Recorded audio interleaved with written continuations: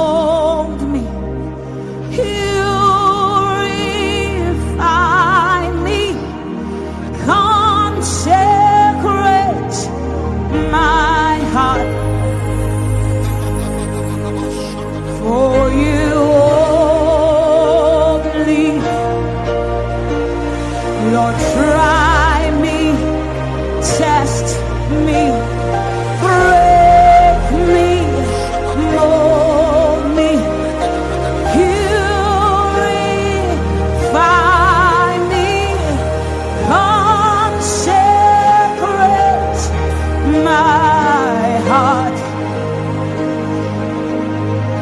for you only. Lord, try me, test me, break me, mold me, purify me, consecrate my heart for you only. Lord, try me, test me, break me, mold me, purify me, consecrate my heart for you only. Lord, try us, test us, break us, mold us, purify us, consecrate our hearts for you only. Lord,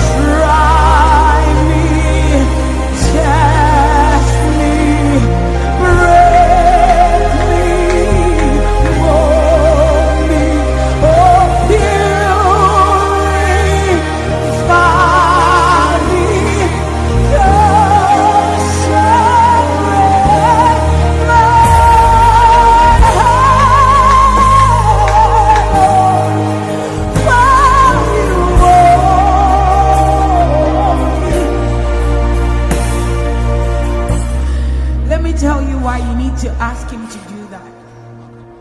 Every time the Lord comes to check you out, he's not coming to destroy you. He's actually coming to fix. If only you know that every time he opens you up, he's not to put you to shame. He's not to condemn you, right? It is to fix you. He never comes to condemn you. He comes to fix. Because he knows our weaknesses. It's a different thing if he's not aware. Then we say, okay. He's not amazed by them. He knows them before they happen. Don't you understand? So he's not coming to condemn you ever. Don't ever think when you welcome him, no matter how terrible you are at, where you are at, just know that every time he shows up, he is coming to first do a redemptive work. It is if you don't hear, then you call for destruction. But he's always coming to redeem. That is his job. He will not give up his son to just condemn and destroy you. He gave up his son to buy you. He gave up his son to buy you. So wherever you are at, whatever your state is, do not think condemnation. Think fixing. Think repair. Because that's what he's coming to do. Whatever your state is, wherever your prayer life is, wherever your...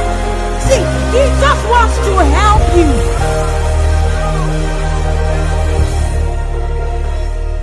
He just wants to help us. He doesn't come to condemn. If he exposes that bad thing, it's because he wants to fix it. It's not to put you to shame. Understand where he's coming from. He's coming from love. He's coming from blood. He's coming from sacrifice. He is not coming for condemnation. The devil condemns, not God. So sometimes we don't want to say try me, but you need to let him try you so that he can fix what is wrong. Whether you hide from the test or not, the test will still be carried out. Do you understand? Whether you hide and run away from it, it will still be carried out. But one thing that should give you boldness is that the one carrying it out is looking for what to fix. I mean, like, that just makes you at peace. He is not coming to kill me. He wants to fix that problem that I'm crying about. That addiction I want to break, I can't. He's coming to break it. He wants to help. So you do yourself a favor to say, search me, test me, try me, break me. Only you can mold me, purify me, consecrate my heart. Is what you can do. I cannot do it. I cannot do it. You are the one that can. So I open up myself to you. Enter that inner chamber. Enter that inner chamber. Enter that inner chamber and remove every darkness. Enter that secret place and open every darkness. You are free. I allow you. I allow you. I allow you. You are free to enter. Enter. Fix me. Because if you don't, nobody will fix me. Nobody will help me. Nobody will fix me. Only you, God.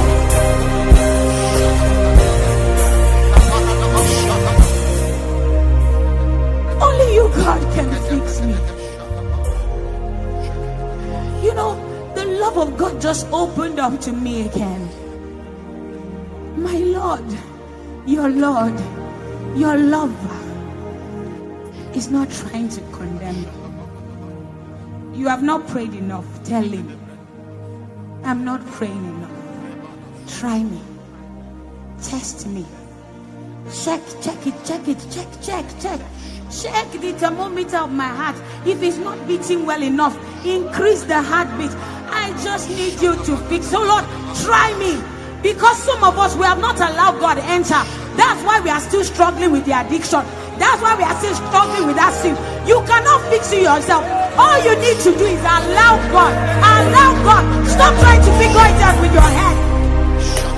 Stop trying to figure it out with your brain. Allow God in. Just let him enter. He's not condemning you. He wants to fix. He wants to fix. Nobody can fix you. Open up, surrender yourself to the one who can, to the one who can, to the one who will, to the one who can, to the one who will. I surrender. I don't know anything. I need you, Lord.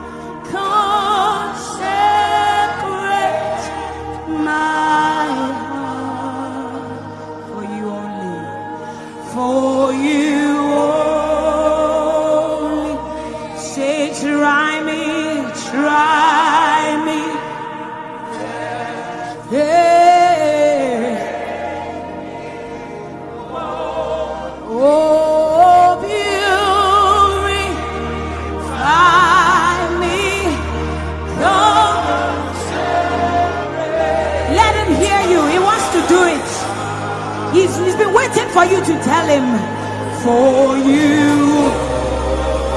Lift it up, say, Lord, try me,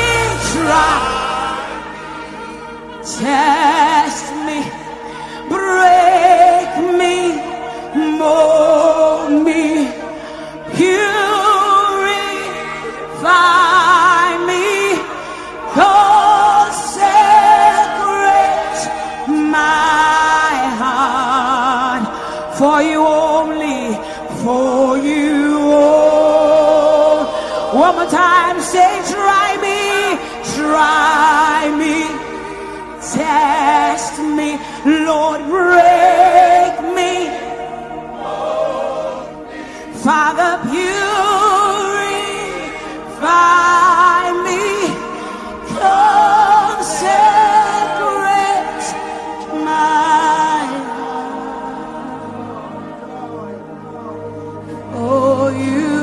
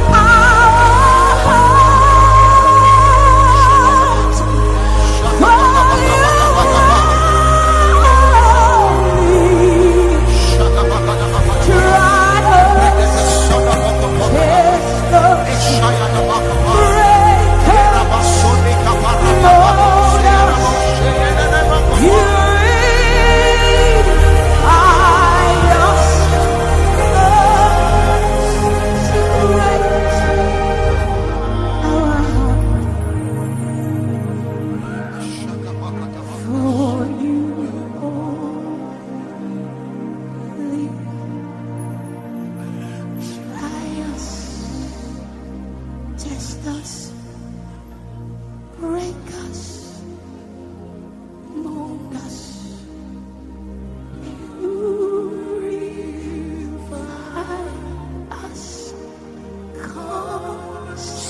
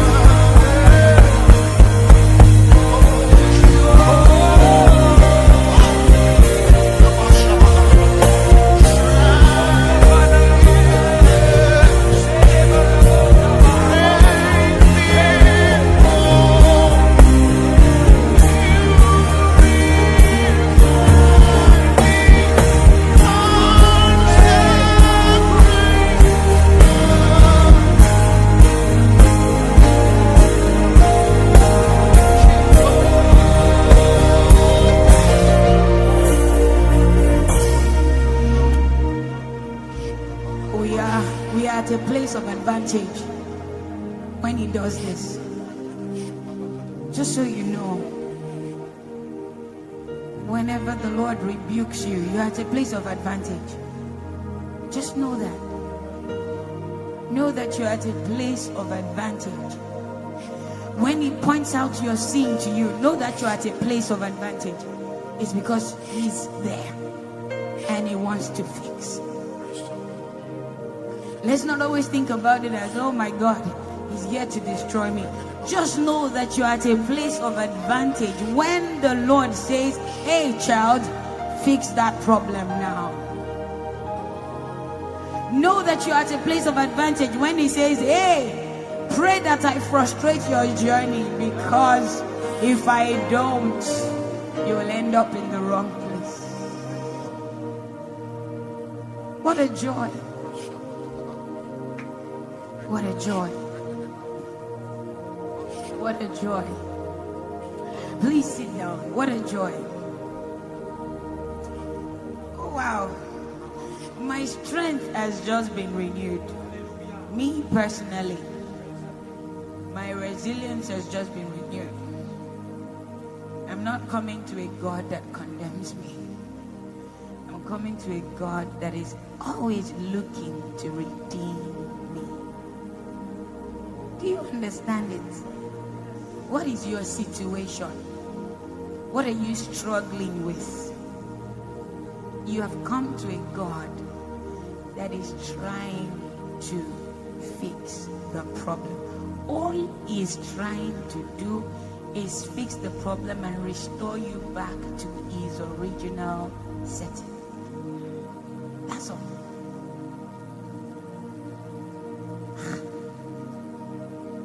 If it's me that I got to know something you've done without Christ in me, I'll look for a way to make sure that you are disgraced. All right? That's what will happen. Without Christ in me, I'll do what? I'll look for a way to make sure that you are disgraced. To make sure that you're exposed and everybody say, Abba. But when God shows up, it is never to disgrace. It's not in him to do. It's not his nature. He's coming to fix a leak before people know there is a leak. So before you start working and there's trace everywhere, he wants to sew it up so that nobody sees any leak. That's all he wants to do. And yet we struggle with him. All he wants to do is to cover our shame. And we struggle with him like we know better. All he wants to do is to not make people laugh at you. He would rather between you and him that you laugh about it. And say, God, see how stupid. Has it happened to you? When the Lord shows me how stupid I've been, I'm like, me and him, we laugh about it. I'm like, wow, really, God? I'm sorry. That's how it is. I literally will laugh that, you're stupid though. I'm talking to myself. Because he just showed me what he was trying to say. And I was saying, no, Lord, this is what you're saying. No, Lord, I don't care what you're saying. Lord, this is what it is. And he's just looking like, calm down. Let me tell you what I'm trying to say. And the day he tells me, I calm down enough for him to tell me, I start to just,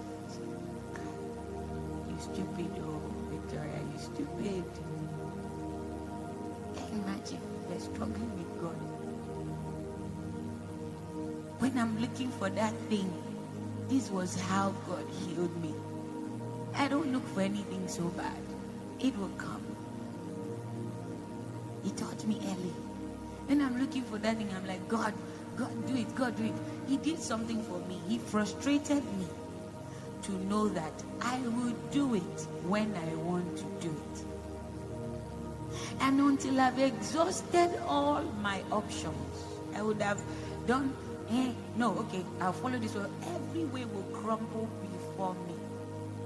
I will now say, Then sometimes I seem just to, eventually, it will bring a way that when I see the way I know it is God, it won't have been mine. And in all my different options, I never thought about it. So that's what happens. So I learned that early. So there's no need. What's the point of saying, I'll try this opportunity, then it now fails? And anytime I try it, every time the old self wants to come back, flesh wants to raise its head. Every time I try the same answer as before, it fails, and I say, okay, I'm sorry. But it's just that now I step out quickly, as opposed to it feels I'm still going, no, we will break down this mountain. Now I do. I just, when I say, I'm sorry. I just pass my bound, I'm sorry.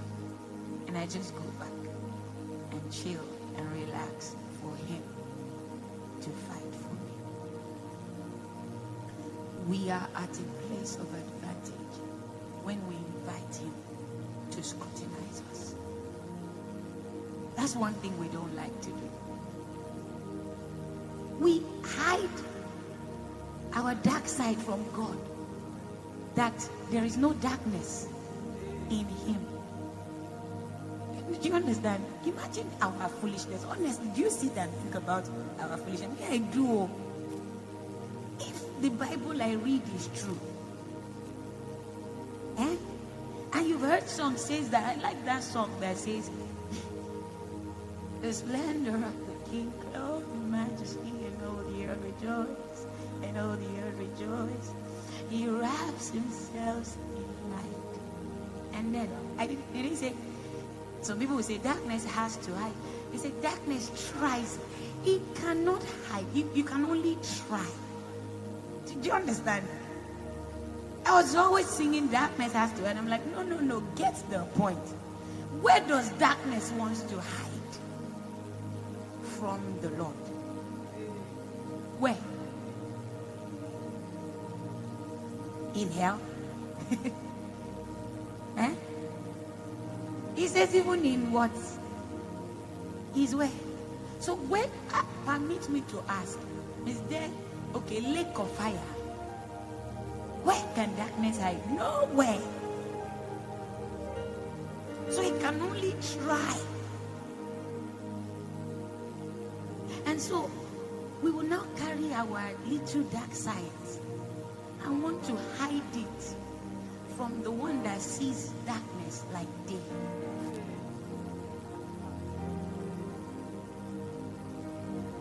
And we think we are smart. Do you understand? We think we are smart. We think nobody knows. Okay. God doesn't know. He searches the deep things. Deep. Where is the Bible says the heart of man is desperately wicked. I mean, how bad can he be? He's not hidden. He's transparent before God. So I ask, why do we try to hide from the one whose only job is to fix you and I? It is when we refuse fixing that we face judgment.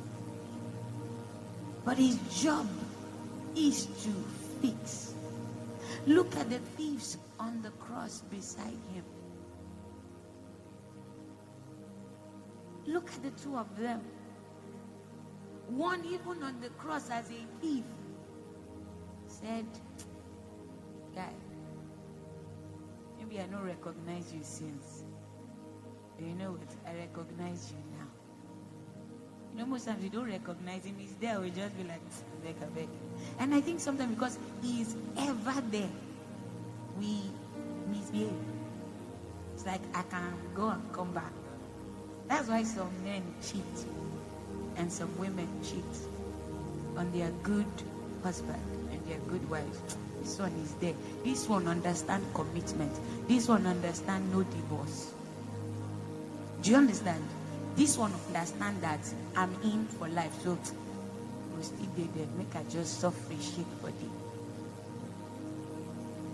They got shake body and come back. The person is there. I tell you, my wife. They will even brag. My wife. She cannot. She doesn't do it. My husband cheats. Never. They know.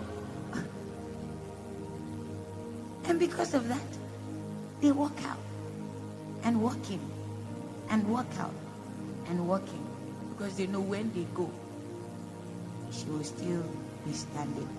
He will still be standing. So maybe that's why the love of Jesus is for everlasting. So my first place small. You know, some people tell you something. Let me just do me small, then I can do God. Because God did it. God no fail. So even the foolish atheist know that God does not fail.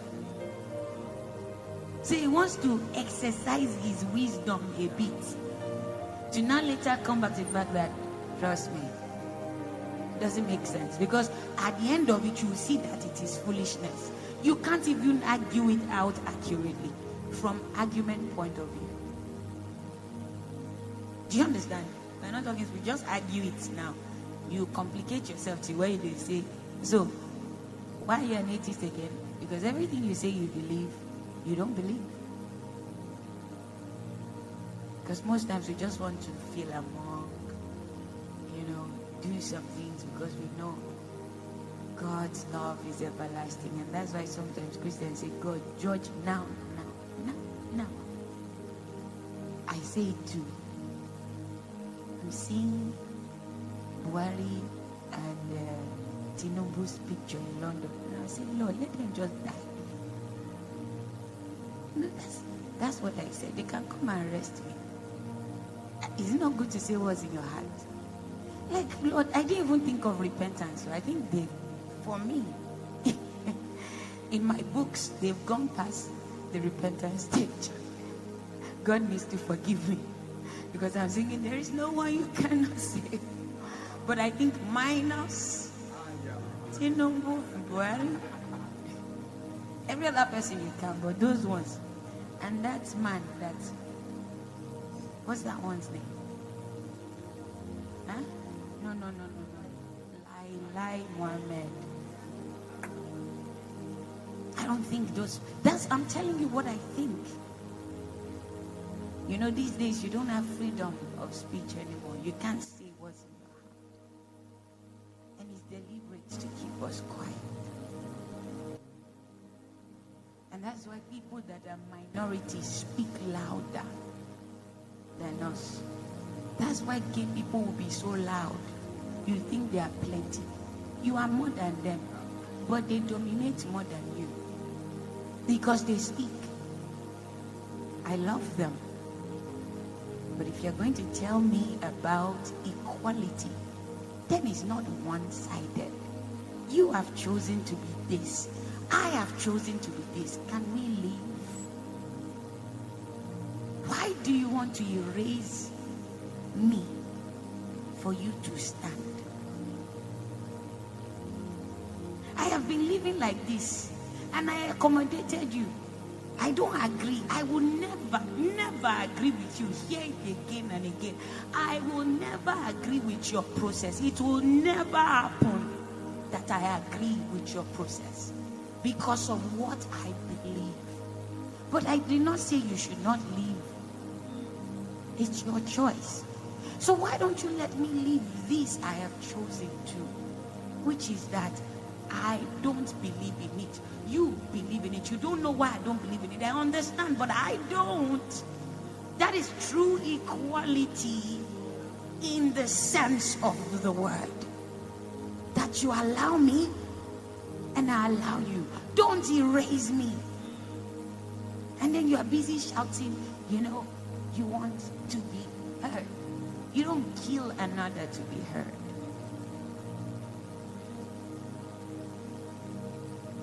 So that was my own prayer, like, let them just die. As I just saw that, I said, God, these people are still alive. Even these London people, I don't get. UK, I don't understand. They are part of our problem. That's how I feel. Because if you want good for us, how do you let people who don't have any hospital for us go and treat themselves in your country?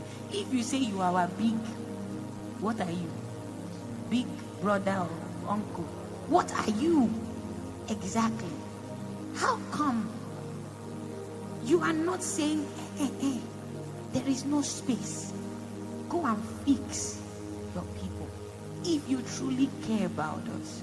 I know you don't. You care about money. You care about fighting or thriving on our rubbish. When we get ourselves together, you know that, so you like it that we don't know our left from our right. That's the truth. Why do you go there to sit in? I was looking at the chair. I don't know why Kayode shows me these things. Because I can't help myself, honestly. I can't. Doesn't make sense to me.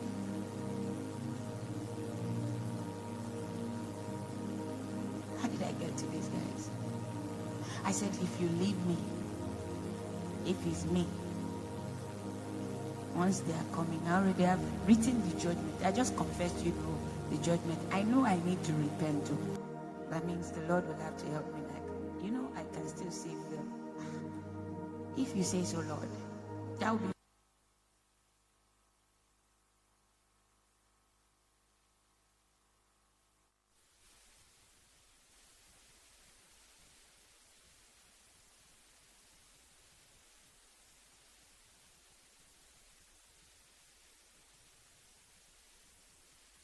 That's my God.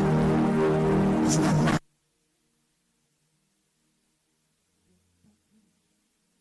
Now, Lord. Answer now, Lord. Destroy now, Lord.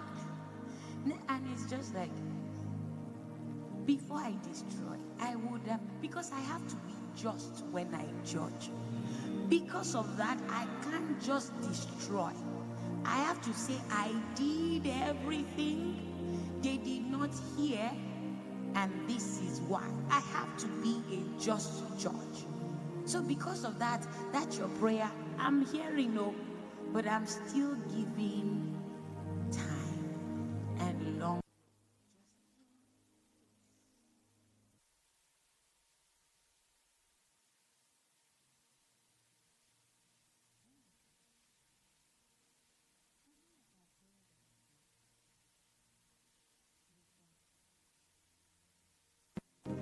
If I choose this one you're saying, sir, that I should destroy you, I should destroy them, it will affect your cousin, auntie. That will affect your uncle. Because somehow they are benefiting from something that something is it quagmire? Is it quagmire? These people even know English. Now what's quagmire again?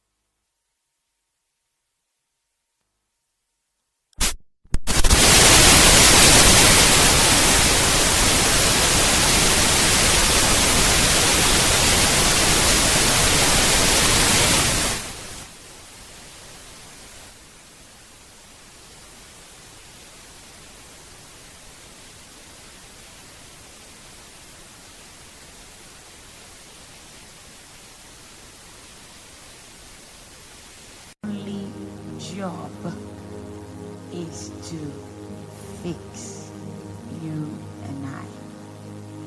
While we were yet sinners, he died for this purpose. While we were still unbelievers, he made arrangement for this purpose. So what is the problem? Do you understand me? Have you ever thought about it? Think about it. He just wants to what? Fix you. He just wants to help you. Can you say it? God just wants to fix me. God just wants to help me. When you say this, some people are like, can he fix me like this? You are still not thinking about who God is and what his intention is. You are still thinking about what you have done. Alright? That's what you are still thinking of, that, yeah, God wants to fix me. Does he know I've committed abortion? Yeah, he knows. Okay, God wants to fix me. Does he know I'm no longer a virgin? He knows. And when I say no longer a virgin, man and woman, because we think it's only women that are this virgin. All you men that are sleeping up and down with women, you are this virgin. You are meant to be a virgin too. So I don't know who told you that virginity is for women alone. But you say I'm a feminist. But it's the truth. If I'm to keep my body, you are to keep yours. He's seeing us the same.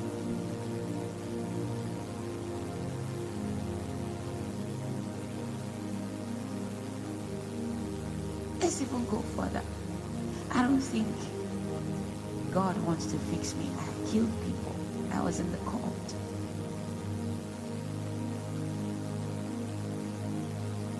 You think he's not aware? He says, I want to fix you.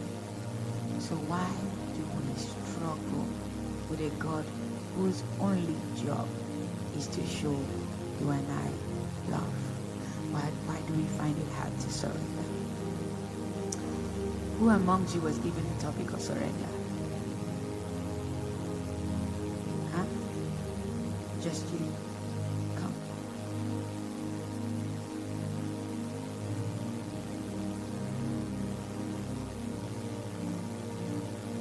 Try, test, break me more. Purify me, consecrate my heart for you. Can you say it one more time? Try me. Let your voice say, pray. Tell him, purify me, consecrate my heart for you and me.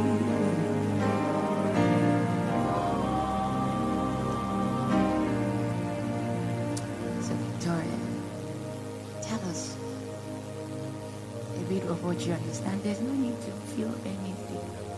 It's not test. It is, if you know something, no matter how little, if you've taken anything, right, say it with conviction. It doesn't have to be 50 points. If it's 2 points you have gotten, you need to say it now like you have gotten it. Do you understand? Don't be afraid. Alright? So tell us why we struggle with this God that just wants to love us. Okay, so I was given the topic surrender to talk on, and I'll be starting with a personal story. Okay, so there was a time I was reading the Bible. I was just studying the Bible, the book of the gospel. So where Jesus was talking about we loving one another like he has loved us. We should love our enemies, so on and so forth. So I was actually meditating and I was speaking with the Holy Spirit, and I started asking questions because I was thinking, just imagining myself loving, how to love these people and my enemies. So I remember that whenever I go to work, I see these beggars, the Islam. So I asked the Holy Spirit, am I to love these people? Am I to show love to these people? And he told me yes. And he gave me reasons why I ought to. So I understood that. And I also remembered I do see people, beggars, that are complete. They have complete arms, eyes, legs, everything. So I asked, do I also have to give to these people? Because it's not like they don't have, they ought to, at least, do you understand? If I'm giving to those that don't have a complete arm, and that's reasonable enough, they have a reason why they are poor. Do you understand? So do I have to? And he said yes. And I was like, when I'm giving to these people that have half arms, and will I be giving to they should go and look for work, they should work or something? And the Holy Spirit was like, okay, provide work for them. I was like, I do not have the capacity yet to. And he said, what are you saying then? You do not have the capacity to help them, but your 200 naira can get them breakfast every morning while going to work. Do you understand? So he kept on saying, and I understood, and I was like, okay, fine. The next day, I woke up, I dressed up, and got ready to go to work.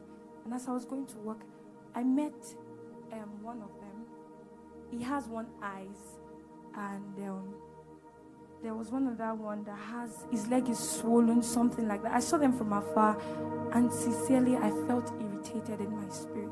I don't know. I just felt irritated, not in my spirit. I just felt irritated, just looking at them, as in everything. And I found it hard to bring out my money and give to them. But I remembered that the Bible said we should love them, and giving is one. So I decided to just drop. I just dropped the money, and I didn't look. I just, out of being irritated. And I saw someone else also, a beggar, complete. I was the auntie, how they do now. So I was like, I was don't beg, in my heart to like. So I brought out the money and I still gave to him, and the same thing. And I entered the bus. So when I realized all that I'd gone through in my heart, and I was like, no, that was Holy Spirit, that was fake. Whatever happened there was Does it mean that I'm not able to love? What is just so wrong with me that I cannot even obey your command to the fullest?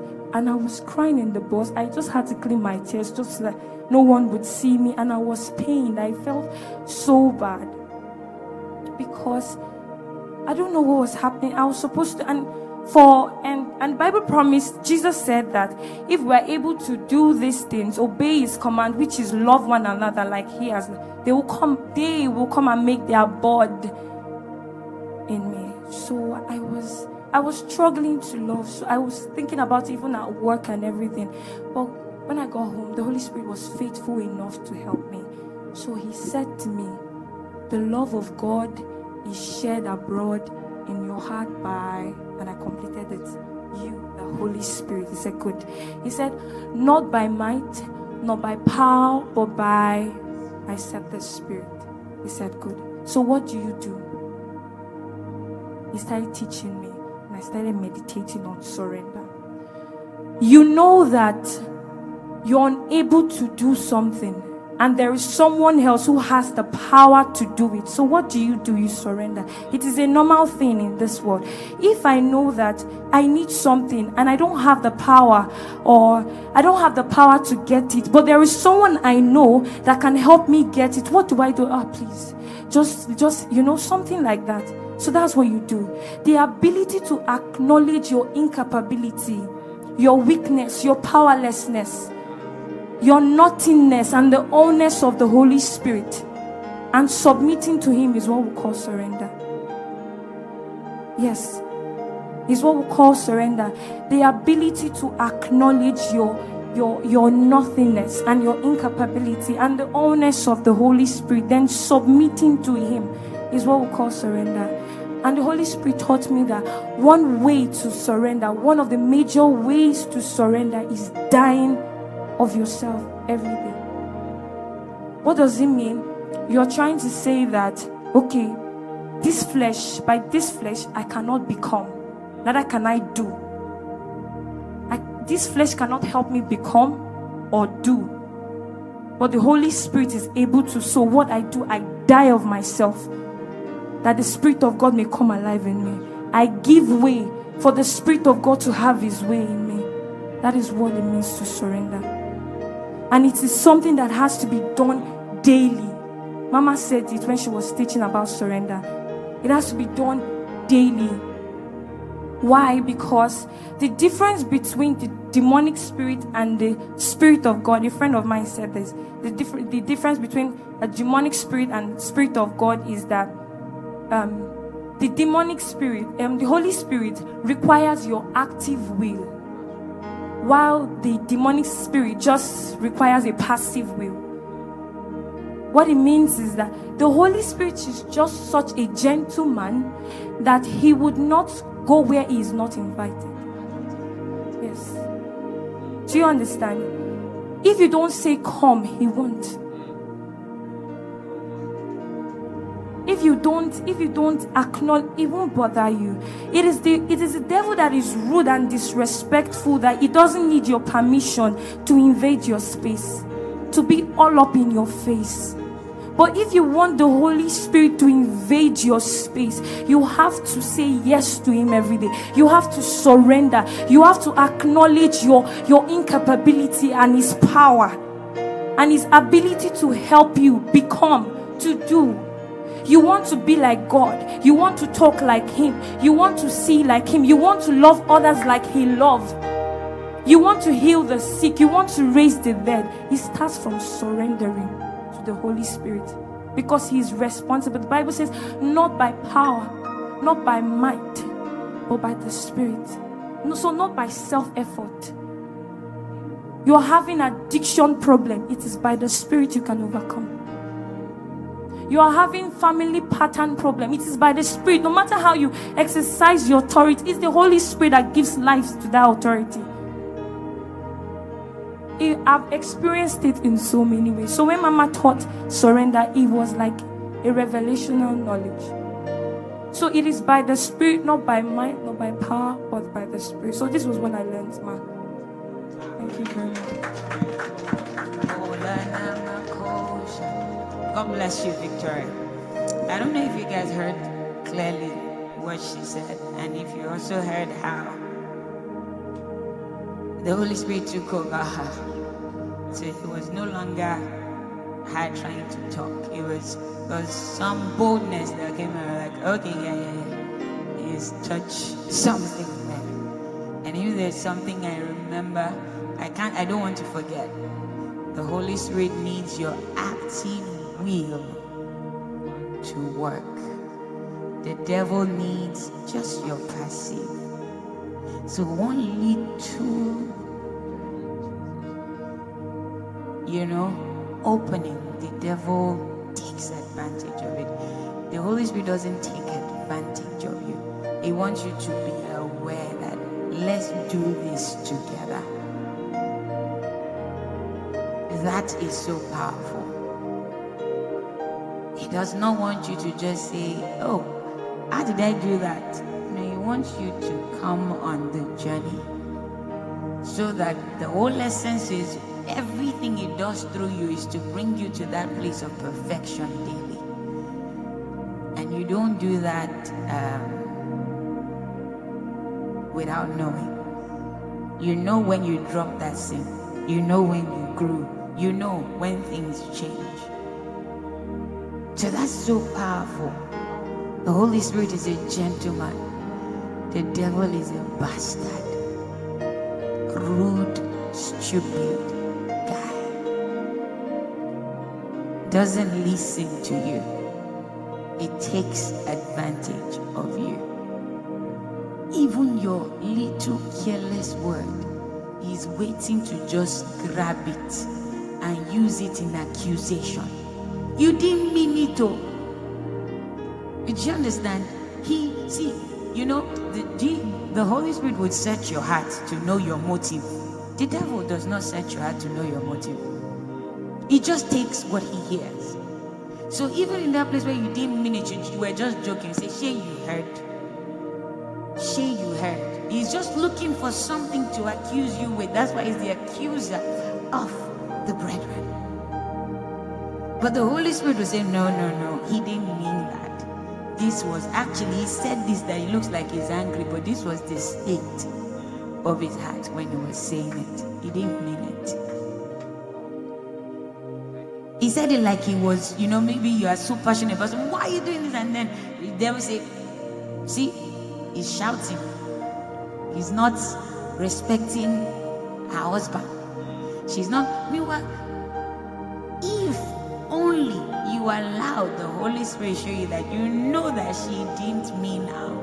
You know that he, in this case, in this particular case, he didn't mean any harm. He was just trying to pass a message, even if he seemed like he was loud. You know the loud that is with bad intention. But the devil does not let you, he doesn't want you to differentiate it. Just say, see, he hates you, she hates you. That's his job.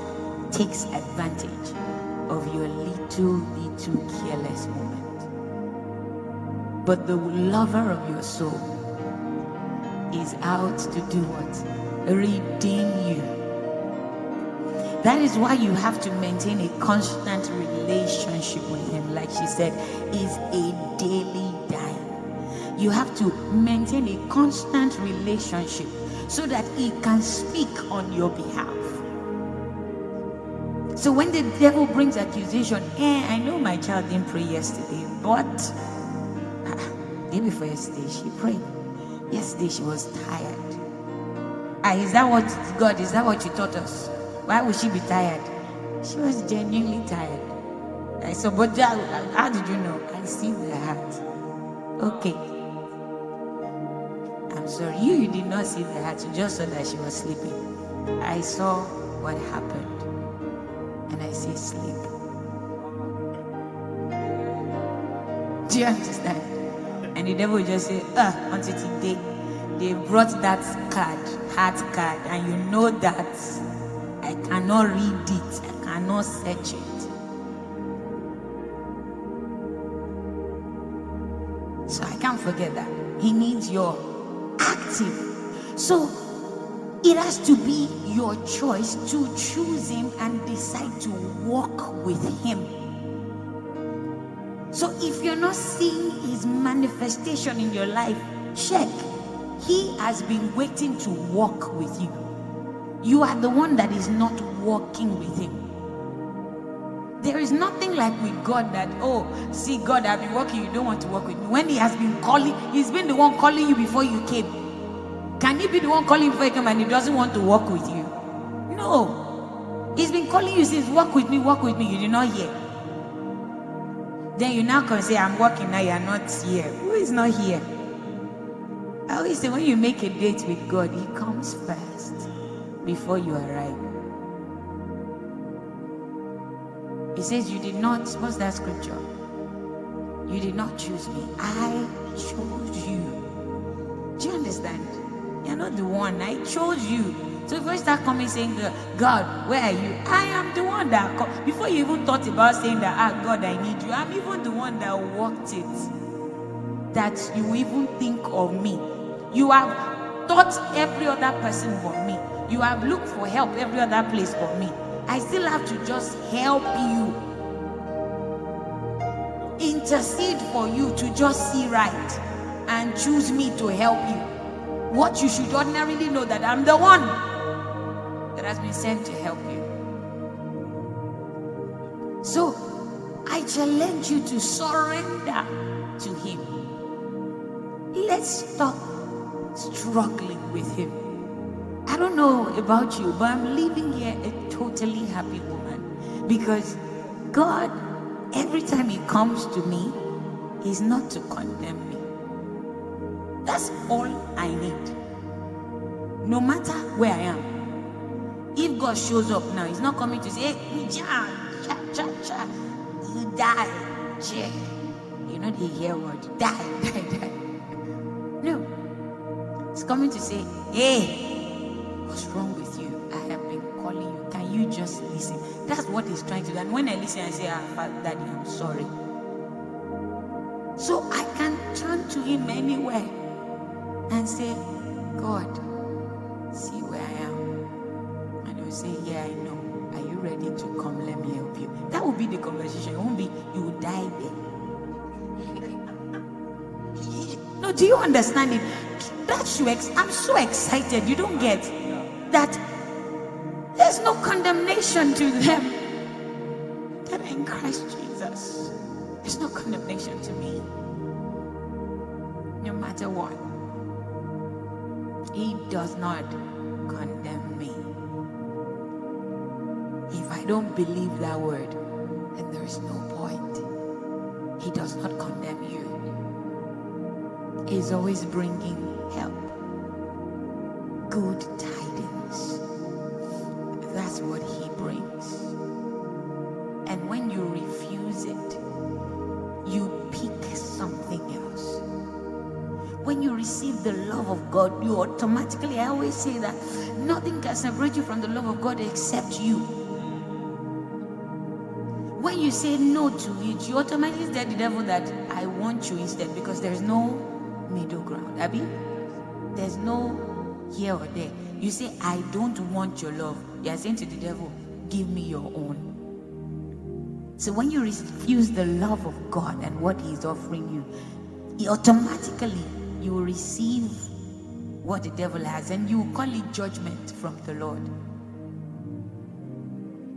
But really, it is you receiving what the devil has in abundance. So my God does not condemn me. I don't know if you are joyful. You don't even know how I feel. So that the day you realize that you did not pray and you should have, what you should do is not to say, God, I did not pray. God, I broke my promise the last time. What's the point? It should be that, no, Lord, thank you for reminding me now. Yes, I'm praying now. And you just shut the devil up. As opposed, I didn't pray yesterday. God, what kind of thing is this? But he has just reminded you. He's not reminding you to say, why didn't you pray yesterday? Say, pray now. Because every time you wake up, that's it. Wake up now, pray. So rather than allow condemnation, you take up the help of the Holy Ghost and say, thank you. I didn't pray yesterday, devil, thank you. But today, I'm praying. You failed. Okay? I'm starting that journey again. I'm not going to give it up because I didn't do it yesterday. That's so powerful. The Holy Ghost is a gentleman. Who did we give? Guard your heart.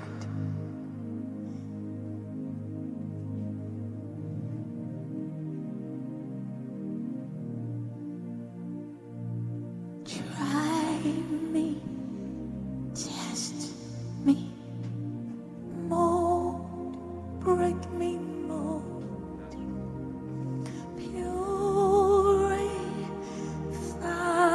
me, consecrate my heart. Because I'm at advantage when you do. For you. It's because of this some people have not come to service. Because they don't want to be tried and tested. Thank you. Praise God. Hallelujah. I thought I was going to be the first person to be called because of this song that you sang today. I just felt, why are you carrying my message? Or probably you just leave it because you reminded us of it in the song. So I'm talking about guard your heart. Like she said, it's not like the reason why we fear examination most times is because we feel condemned when we don't pass it. When the main purpose of an examination is to tell you that you don't know this thing well, so you need to relearn it. And it has affected us even in school. As she was talking, I just realized that why do I feel bad when I fail an exam and my course mates pass it? I'm feeling like I'm the dull one. It's because I'm feeling they're ahead of me, so somehow they're looking at me like I'm dull. Instead of taking it to say, okay, I didn't understand this well. This result is showing me that I didn't know this thing well. So instead of feeling bad and so we try to, at least let's just try and score 50 so that we don't have to repeat this course. So let's just pass. And once we pass 50, we don't go back to it again. We are looking for the next thing to achieve. When he should have told us that the reason why you didn't get it like this is because you don't understand it. So go back and check it. Now, I realized when I was going through the message of guard your heart, she said something. She said the heart is a strong place in our heart, in our body. The heart is strong. It is a place of decision. So Proverbs says, guard your heart, for out of it springs out the issues of life. And it is true. Our heart is like a storehouse. Everything you keep there is what governs how you live your life. So, a scripture she read in Luke 6:45 said, a good man out of the good treasures of his heart brings out good things. And an evil man out of the evil treasures in his heart brings out evil things. So whatever you keep in your heart is who you become. Now, I was looking at how the natural heart works. I just said, let me check how the natural heart works. It said that the heart has two sides, the left and the right side. I'm not a science student, so I'll just explain it in the layman language. And he said that the right side of the heart takes the impure blood, and then it sends it to the lungs to take oxygen. Then it brings it back to the left heart side of the heart which now circulates the blood to the body. Now, the blood that the left hand circulates to the body is a pure blood, a blood that has already carried oxygen. And that's how our spiritual heart is. Everything that you can't avoid the things that you see, because you have eyes, you have ears, you have feelings, you have emotions. So I'm in a bus and they are playing a song, or I'm in a bus and people are making conversations. I can't just stand up and shout and say everybody should not talk in the bus because I'm in the bus. The driver will tell you, go and book Uber. Even when you are complaining, if you are complaining that the driver is so, he'll tell you that if you don't want to enter bus, book Uber. This is a public bus, so you can't come and be showing authority. If you wanted authority, you book Uber and have your peace. I'm sorry, there's something he said. He said, I cannot stay in the bus. I said, I'm guarding my heart. You guys shut up. So we can't avoid a lot of things that happen around us.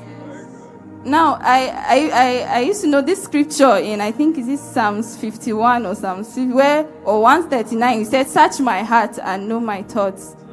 Try me and see if there's any evil way, any wicked way in me, and lead me to the path of everlasting life. I don't know, somewhere around my life, I thought I had a teaching that somebody said that prayer is an Old Testament prayer. God has given you a new heart, and so when you are praying that prayer, David was in the Old Testament. But I realized that was not it. Because every day I go out, every day I hear things, every day I see things. Sometimes you're watching something on your phone, and you don't know how, as little as it is, you don't know how your mind has captured it. They say there's the subconscious in your mind. There are things that your mind has stored that you don't know that you have it there. Or sometimes you're walking and they're playing one song. You are gingerly on your piece. Then when you go home later, you just hear yourself singing the song. And you're wondering, I didn't learn this song. Because your mind has a way of just picking things around. So she said, guarding your heart is like putting a barricade, putting a garrison around your heart, putting a watch around your heart. That if anything comes, that you know that this thing is not supposed to be in my heart. She said, guarding your heart is not the guarantee that nothing will come that is evil. But how you know you're guarding your heart is that you are able to identify what is evil and what is good. That's how you guard your heart. So guarding your heart is not the assurance that nothing evil will. Unless you're not in this world, just go to heaven. I mean, everything is pure, is light, is clear. There's no darkness, there's no sin. But as long as you are in this world, you need to guard your heart. We need to keep a watch. And she said, it's not anybody's responsibility to guard your heart. It is your responsibility. It's not your pastor's responsibility. It's not your friend, your father, your mother. It's your responsibility. Because when that thing was coming inside, there was nobody there. It was you. It was you that knows. When the thought comes, it's trying to come back. It is you that knows it is there. And one of the things that is very delicate about it is your heart. Nobody sees it. Nobody sees it. It's just there. So I'm standing here, and she was giving an example. Somebody can tell you I love you, but in his heart he's planning how to do you bad. But you can't tell because that part is hidden. And that's why we need to guard our heart. If we deceive ourselves that because nobody sees it, it's fine. I can just do what I want to do. One day you'll be shocked because you will say something in a place that you shouldn't say it, and you're wondering, how did I say this? But because you kept a watch over your heart, when that thing came, even though nobody saw it, but you saw it, you placed it before God. And the word of God is what tries our heart. The Holy Spirit is the one that is able to point to you and tell you this thing. As you're reading the word of God, is telling you this thing in your heart. Check it. You need to check it. And it just intertwines with surrender. When he shows you your ability to say, I agree that this thing in my heart, I agree that there's something wrong. I need to check it and walk in it. That's how you guard your heart. And it is very important that we keep our hearts, because whoever we are, whoever we become, She said a lot of things that happened physically have taken a hold in your life first, in your heart. That even fear doesn't just come out. She was saying one Yoruba word, is it aje or something, that you just appear and disappear, something like that. That it just doesn't that it doesn't just happen like that. And until we get to that point where we agree that I don't just act like that out of the blue, we will not guard our hearts. That when I see myself beginning to act in a way that is not, I discover that I'm not being patient as I should be. I discover that I just talk anyhow. When I ignore it and I feel, no, I'm a good child of God, maybe is this person that made me angry? Is this person that just provoked me? This is not how I am. Unless you go back and you check that you are able to respond like that. He said, when you are loved, your default response becomes love. So if your default response is not about what the person did, it's not about the circumstance, it's about who you are. Who you are defines how you respond to the situation. So if you're seeing that the way I'm responding, it means that there's something inside my heart. I don't know where I picked it from. You may not even remember. You may not know the situation that happened where you picked it from. But if it is revealing itself, if it's showing itself, that means you need to go back and check it. You need to submit it before the Word of God and before the Holy Spirit. And that's how we guard our heart. Watching over it daily. It's like you have a child, and you know that this child, thank you, Holy Spirit, this example just came to my heart. When you have a toddler, they don't care what happens around them. They play anywhere. They will enter the kitchen, they will carry the knife, they will fire yourself, they feel it's attractive. Because it's a toddler. It's almost like how your heart is. Your heart can pick anything. Anywhere you are, it can just. So as a mother of that child or somebody elder around that child, it's your responsibility to watch the child and tell, no, this is fire. No, this is knife. No, this is wrong. You shouldn't touch it. That's how your heart is. Your heart is prone. There's a song that said prone to wander. Lord, I fear it. Prone to leave the one I love. Then he said, here's my heart, Lord. Take and seal it. Seal it for your cause alone. So that's how our heart is. Our heart is like a child. It's like a toddler. It can just pick everything. It can just anywhere. Anything it hears, anything it sees, it has the ability to just pick it. But you now has to be the one to take the responsibility. Be the elder. Be that person that is able to watch over this toddler that doesn't understand how. And the beauty about it is when you get to that point, when you begin to watch over your heart, you consistently submit your heart to the Word of God and to the Holy Spirit. You train your heart. You train your heart. You train your heart in such a way that your heart doesn't just fall for anything. That's how you train up a child in a way that it should go. So when he grows, he will not depart from it. So when you guard your heart, every day you now build your heart to the place where it has the ability to not just run to anything. You see some things and you don't even remember them. You see some things and you don't even think about them anymore. But it doesn't happen just one day. Like you said, everything still comes to the place where we need to die to ourselves. Die to our authority of whatever it is I want, I just have it. But I'm able to submit this heart of mine because my life, my very life depends on it. Praise God. Thank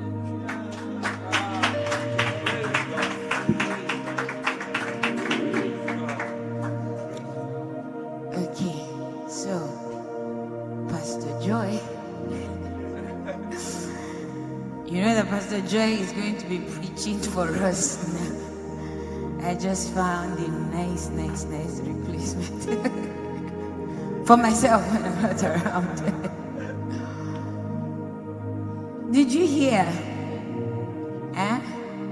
No, did you hear? From when she said that writing exam, I saw the power of condemnation. Condemnation doesn't let you strive to be the best. It makes you just want to prove a point. That's what she said. That, okay, pass mark is 50. Let me just pass it so that they can shut up, so that they can stop condemning me. But meanwhile, you are supposed to go for 100 and excel. If your phone is not on silent, you can do that. Put it on silent. You're supposed to excel. And if you saw it as that I don't know it, I need to know it, then you will excel. But if you are seeing it as, let me just pass so that they will shut up, you are not thinking about going past the mark, going past 100. Let me just barely pass. That's enough.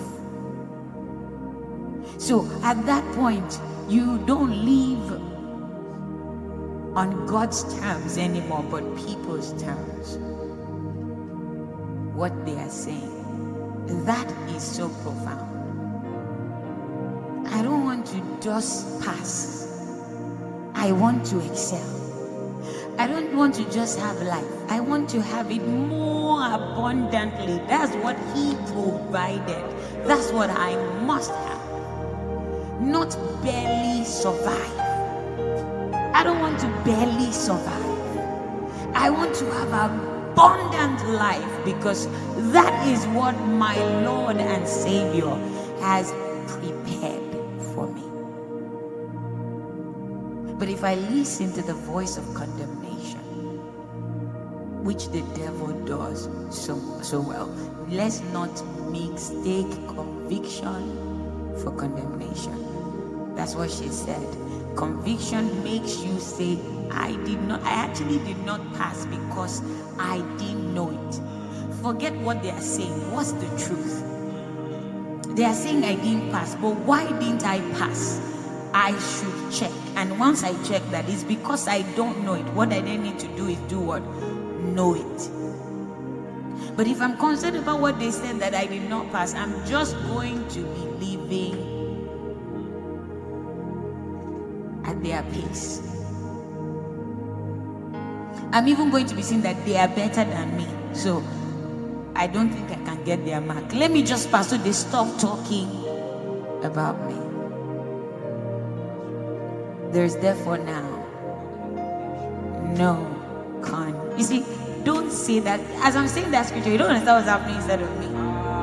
Life is gone. There is no condemnation against me. There can be conviction against me because I need to be fixed. So I need to know that something is off. I'm convicted to know that. I am tried and tested to know that. But condemnation? No. Because our Lord and Savior does not come with condemnation. He comes to fix. He wants to fix you. Just know that. He loves you too much to not fix you. Do you understand? And He doesn't care what you have done. That is important. If you don't remember, remember what she said about don't pass bebe. Alright? Excel. And you only excel when you know what the problem is and you do what? Fix it. If that AC is on, off it so that some people will not sleep. This place is not cold though. Try me, test, break me more, purify me, consecrate my heart for you only. Father, try me, test me, break me, mold me, purify me, consecrate my heart for you only. So know that the Lord does not condemn you. And you're at a place of advantage when he tests you. I understand now what she was saying. It's like I was singing her song. It made sense. And there was something she said, which the Lord revealed. I love the toddler. Your heart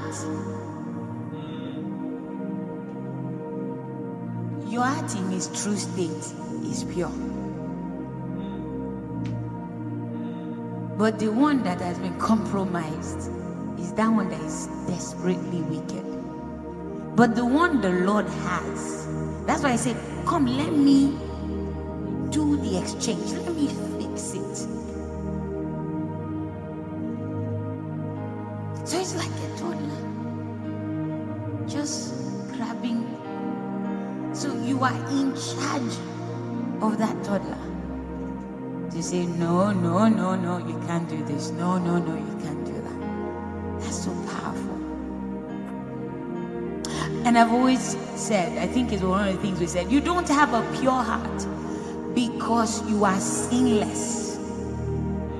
You have a pure heart because there is a constant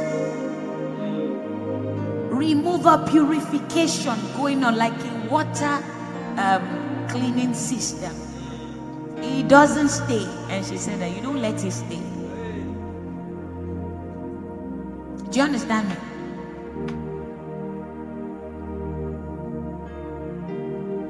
So powerful. So powerful. And I just witnessed how when you allow the Holy Spirit, I witnessed it with you, Victoria. When you just surrender, see the way he took you.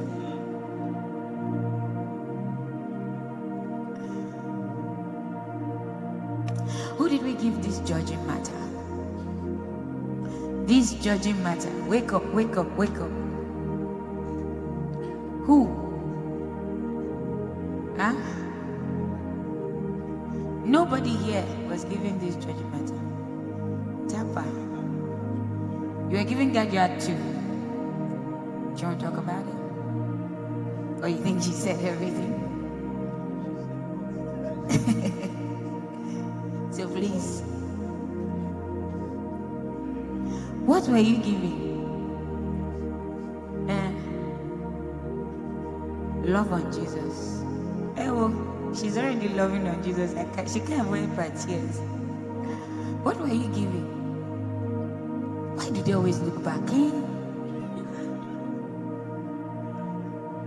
Let's reason with Jesus. What were you giving? That's how many months? Okay, so please you use the mic. So he was giving God your heart as well. What were you giving? Who gets the alert? I know you were giving who gets the alert. Yes, you can. It's okay. You were giving who gets the alert. Oh, you talked about it, but you were giving who gets the alert. What were you giving? Becoming like Jesus. You didn't get anything. But you have been listening. Okay. So guard your heart. Still guard your heart. Okay. Good morning. Good morning. I walked in here going through something. I've been going through something for about a month now. I haven't really studied that particular message because of this same thing. About 6 days ago, someone I know died of cancer. So, but I knew the first day I tried to listen to that message, guard your heart. You said something about from the aspect I picked, so that it doesn't fail you in days coming. And so you don't say that God has disappointed you because of the errors of man. I think I picked, even though I didn't complete. So I didn't want to come this morning. Like, I didn't want to talk about it. So but while I was sitting and she was talking, her heart is where God, or rather what God does business with. So, and I was going through my life and a whole lot of things. See, I realized that you don't prepare for war during the war. You know, sometimes some things happen and you begin to ask God questions and all that. You see, whether the word works or something, I think the word of God is here and everything else flows beneath. In the sense that God cannot do anything outside His word. If you find it, that is it. So there's this scripture, you know, I was thinking about, you know, building up your heart so it doesn't fail you. And then this scripture just dropped. I think Luke 6. Can you help me project it? 47. Luke chapter 6 verses 47.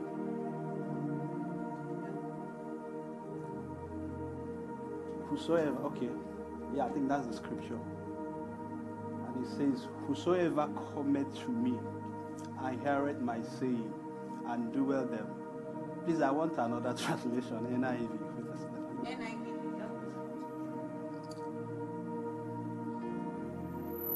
Okay, whosoever comes to me and hears my saying and does them, I will show you whom he is like. Continue to 9, I think it's 47 to 9. Next verse. Next verse, please. He is like a man building a house who dug deep and laid the foundation on the rock. And when the flood arose, the stream beat vehemently against that house and could not shake it, for it was founded on the rock. Next verse.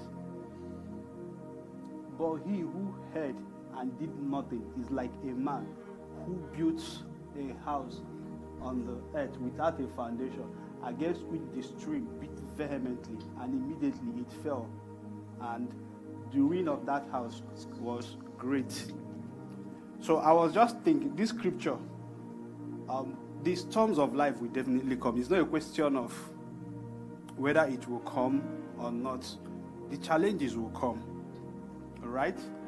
But if you are not strong, if you are not rooted, when they come, it reveals. And then there's this other, I think, help me get First Corinthians 3:12. Let me tie it there to her.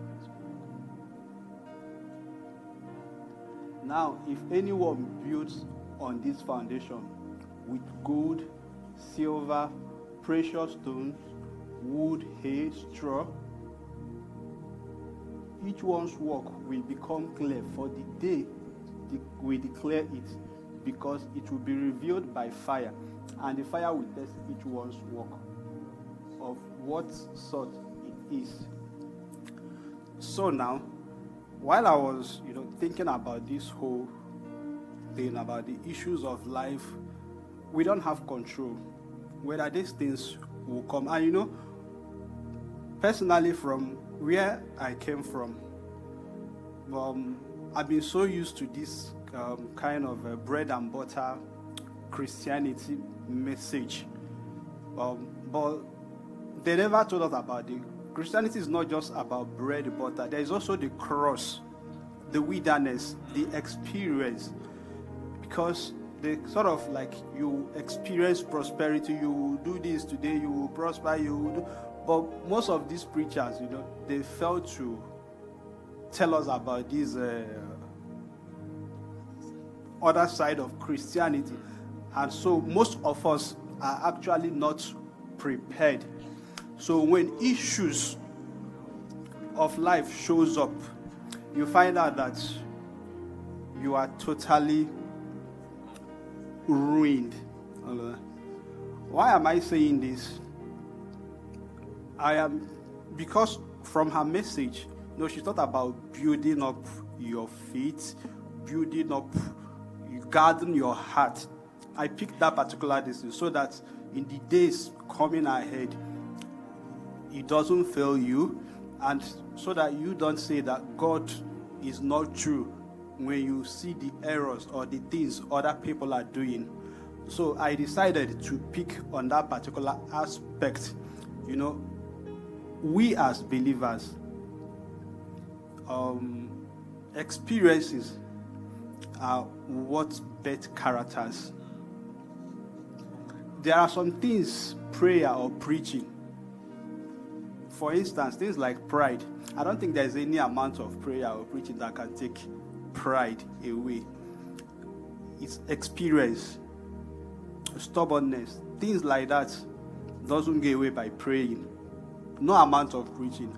It's experience that deals with those kind of issues.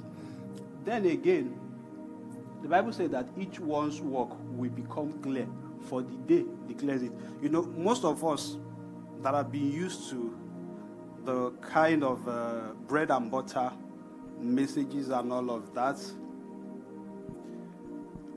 gold here, the materials for building, refers to the highest level of purification. You know, it indicates those who have allowed God to take them through fiery circumstances. And, you know, until you pass through that experience, there are some level of God you cannot know. There are some revelations, God, because you can't just say you love God if it's not tested. Love is not love until it's proven. It's easier to say I love someone until God brings you someone who is. There are people who are not just lovable, no matter what. And God says love everybody. You just have to find a way to love them. Right? So what I'm trying to say here is this. We need to what's that right? We need to get used to this cross experience, like going through trials, going through stuff and all of that. Because I've come to realize is aware of, even the Bible said that the trees that bears fruit, if you can actually ask a tree, pruning is not sweet, it's not good, but a tree is being pruned so it can produce more fruit, right?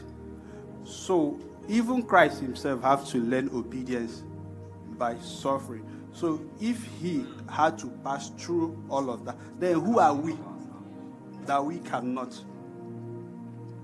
So I believe that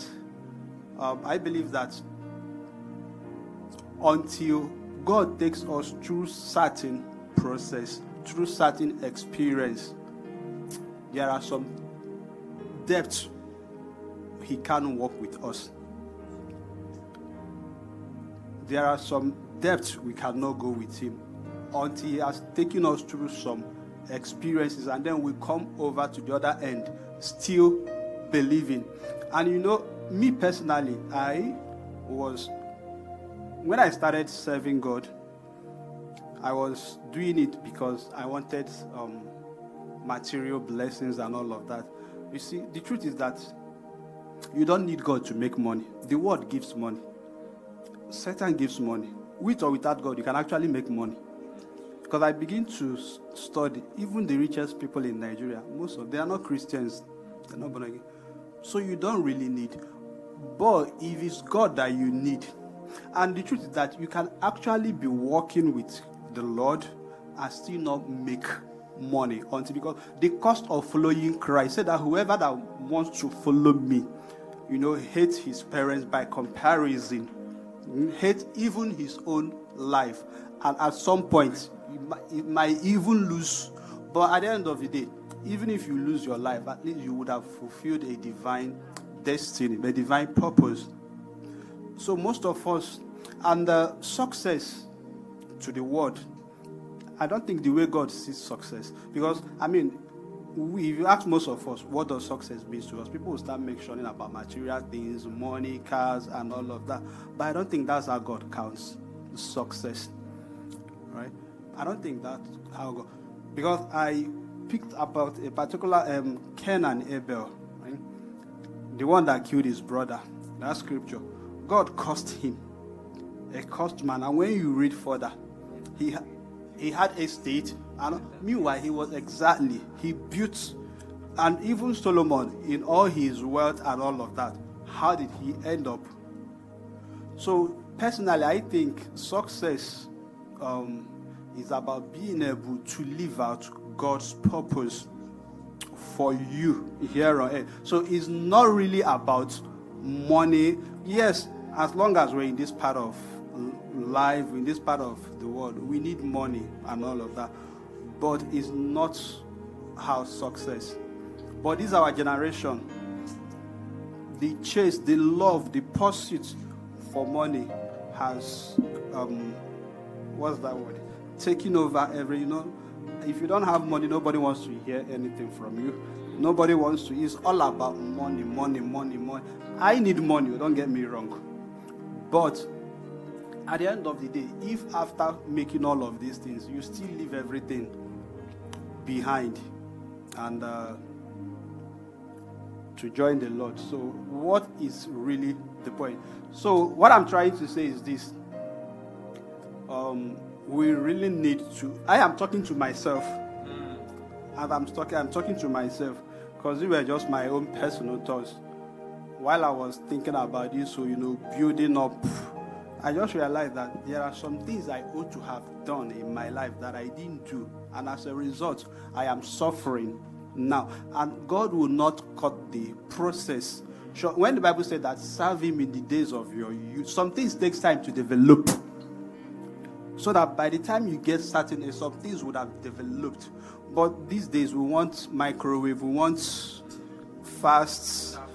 But it doesn't work like that with God, not because we're in this 21st century, and especially in this age that is very difficult, social media, a whole lot of things are fighting for your attention. God is still the same. The same price those old people paid to find him, we will still pay the same price, regardless of what is happening in this our generation. We'll still have to go through this, and he does not change. And I believe with time you can buy God. You can find God with time if we can actually sit our bum down. That's right. Can actually sit, dedicate time. We can actually find him. So I am just trying to share from that aspect, of building up your faith, building up, allow God to take us, yes, through some experience. It's part of it, because these days, those kind of messages are in today's pulpit. You don't hear those kind of messages. These preachers, they tell us what they believe we want to hear, not really what. Yeah, exactly. So you will prosper today. You will do this today, and then we are shouting amen, amen. And at the end of the day, nothing is really. And then you begin to ask, is it that the word of God does not work again? This same word that the Bible said that he used this word to frame the universe and all of that. Understand?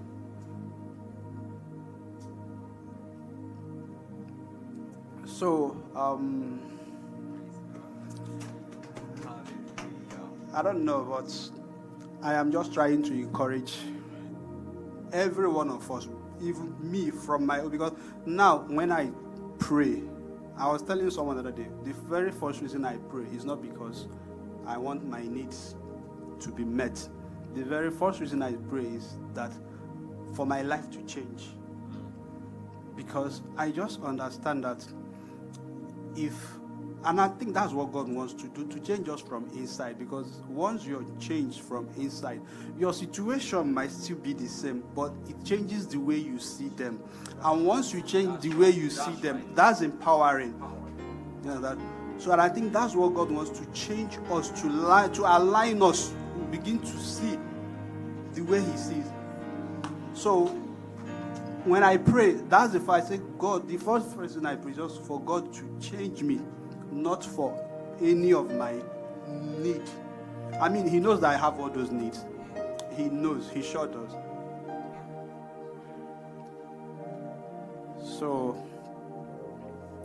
I think that's it for me. Thank you. Thank you. Thank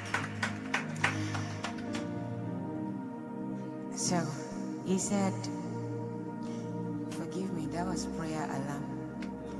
Aaron is always there. He said, one of the things we said that was so profound about a time is coming when your heart will fail. So when they say guard it, the kind of things that we'll see, they almost make us feel like, is there any point? And so not just guarding our heart, actually it's for our benefit to guard our heart. So that when things come at us, we can stand. Whether we like it or not, we'll go through process. It says something about you can't deal with pride by praying or the word, but by experience. I hope you understood what he was trying to say. After you have read it in the Bible and you have prayed it, you'll be tried and you'll be tested. Do you understand? After you have sung it, you'll be tried and you'll be tested, which is experience.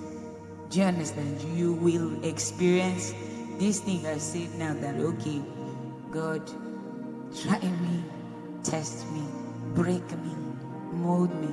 Somebody just come and somewhere and say, they have come. That stronghold you had was just punctured and broken. And you're like, they have come from my village, but not all is from your village. Right? So that journey, frustrated, disrupted, and you're like, no. But that's not. So how you go through that experience will show if you have been reading and praying. Do you understand? That's what he's saying. So it's not enough to say, oh Father, help me, help me. You know what he thinks we always do? Somebody said me, one of the scriptures that I love, pray without ceasing. I thought to myself, it's always good to go to the mountain and pray. I told you guys, right? Right?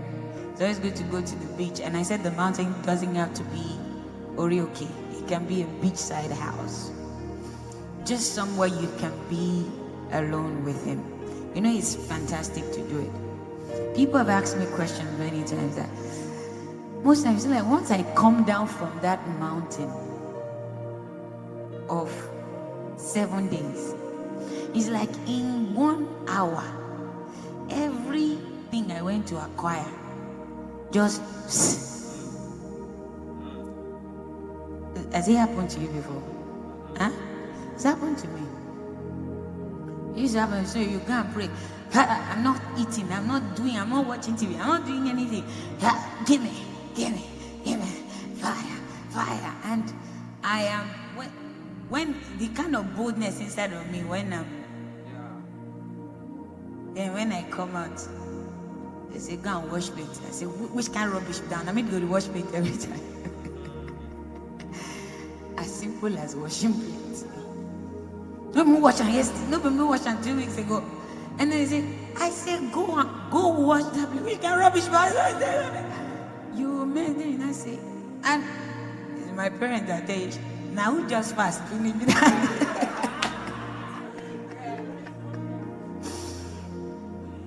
This stubbornness never still go. After 3 days of dry fast, you dey go again. See, I'm like, wait, then that's when I remember that, oh my goodness, I feel like, these people are wicked, they're just trying to set me up. What's the problem? So I've been praying, give me patience. Then I pray for, then I just come out. Then that's the day my dad can decide that he wants to tell you to do one. Some things that is not actually a big deal, but suddenly you realize that all this prayer you prayed did not really touch anywhere. In 1 second. That's when they say you no go church today. Going to church is a good thing, right? So I think you let me go to church and be like, I will go church. I say you no go church, go wash those clothes. Then they wait for me for church, I go church. you know they go church, go and say, which kind of rubbish be all this one? I will get upset. And I'm sure God is looking at me like, okay. She means we want to go and meet in church. I have been fasting to go and end the fast. Your father said, don't go to church. Now, I learned later in my life that the Bible did not say, honor your good father and your good mother. It says, honor your did he put the type of father to honor? Did he put the type of mother to honor? And until I went back to honor them, nothing happened. Because me, I knew Bible. I was the one that told my father, the Bible says you are worse than an infidel. I'm not joking, I said it. I don't go program, I don't go give person money, and I go they talk. I was vocal, trust me. Now me no be me talking the Bible. So when I was past infidel and they'll give me oh in my ear, I say, Mona slap me, I go still tell you the truth. If you not like Mona know you, I go tell you the truth. Now truth I dey talk. Is it truth I'm saying? I'm asking. Not be truth I dey talk. Bible not talk how. But not truth I dey talk. I'm asking you. Not truth I dey talk? Yes. Right? Bible said it. But am I saying the truth?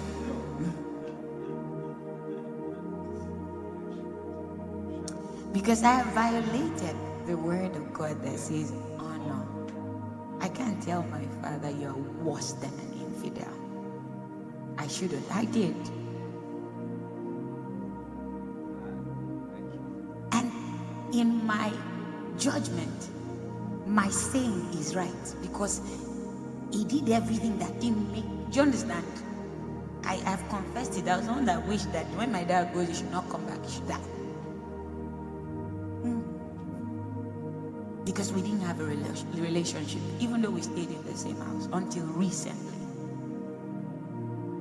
Until some few years ago. I always wish when he goes out, he just die. Accidents, making. I'm not joking. Imagine God answered my prayer. What a wicked prayer. Where will I be? I didn't think that my father, maybe taken over by religion. I didn't think that he should meet Jesus really. I'm thinking die. I'm telling you.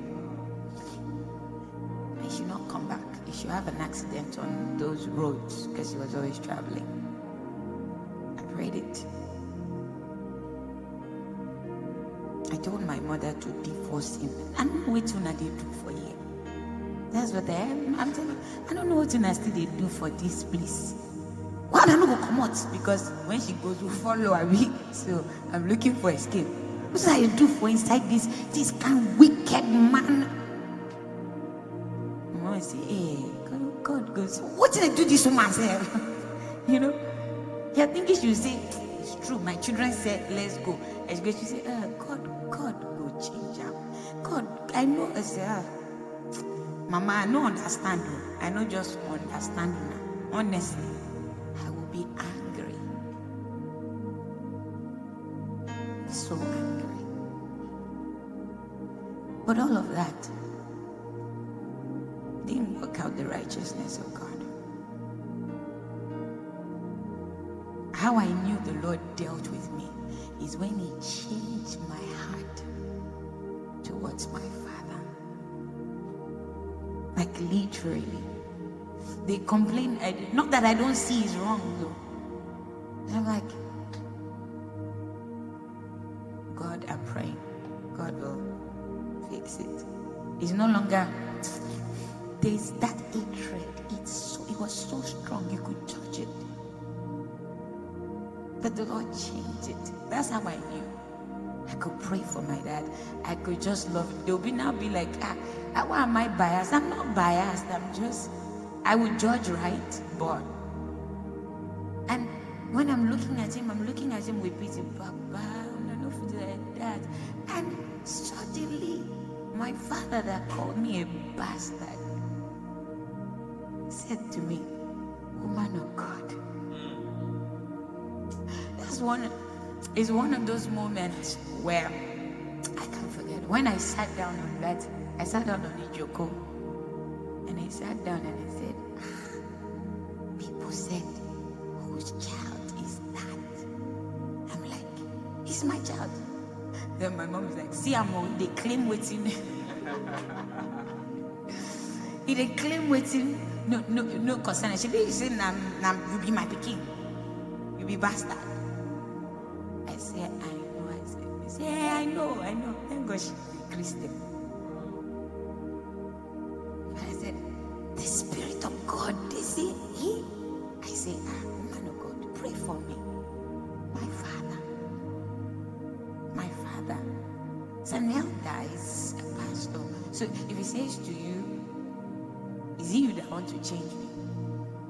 Those are the things he will say, then they'll be like, no hope for this man. Make it just like, say, if I did not change things, is it you that want to change me? Even when I quote scripture, yeah, what's that? That's what we say, look at you. But now the same man says to me, woman of God, when I come, the honor. It was because I honored God according to his word and honored my father, even when he didn't change. I now know to speak truth from a different place and a different motive, with a different motive. And I can see the effect.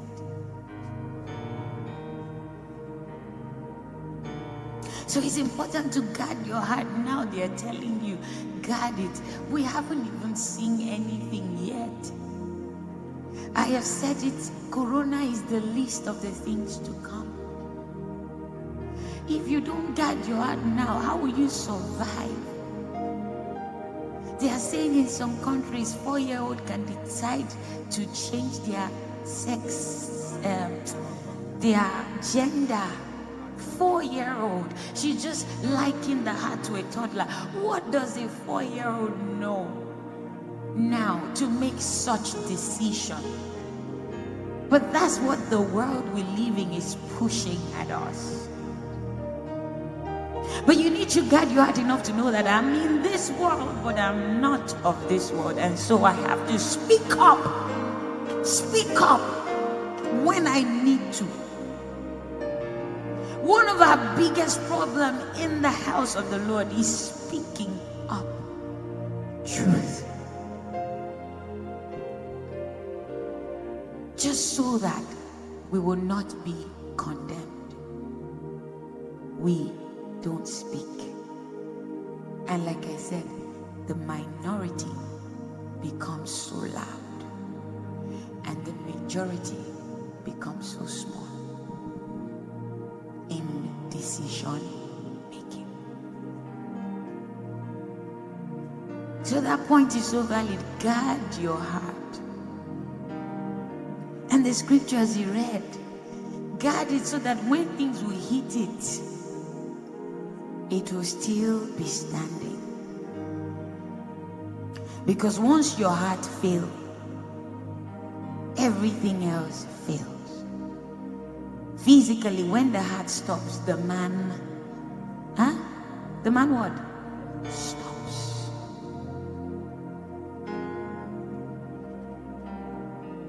Purify me, consecrate my heart for you only. So Sister Fatima, come. Try me, test me, break me, mold me. That's probably the last person we'll take today. Purify me, consecrate my heart for you only.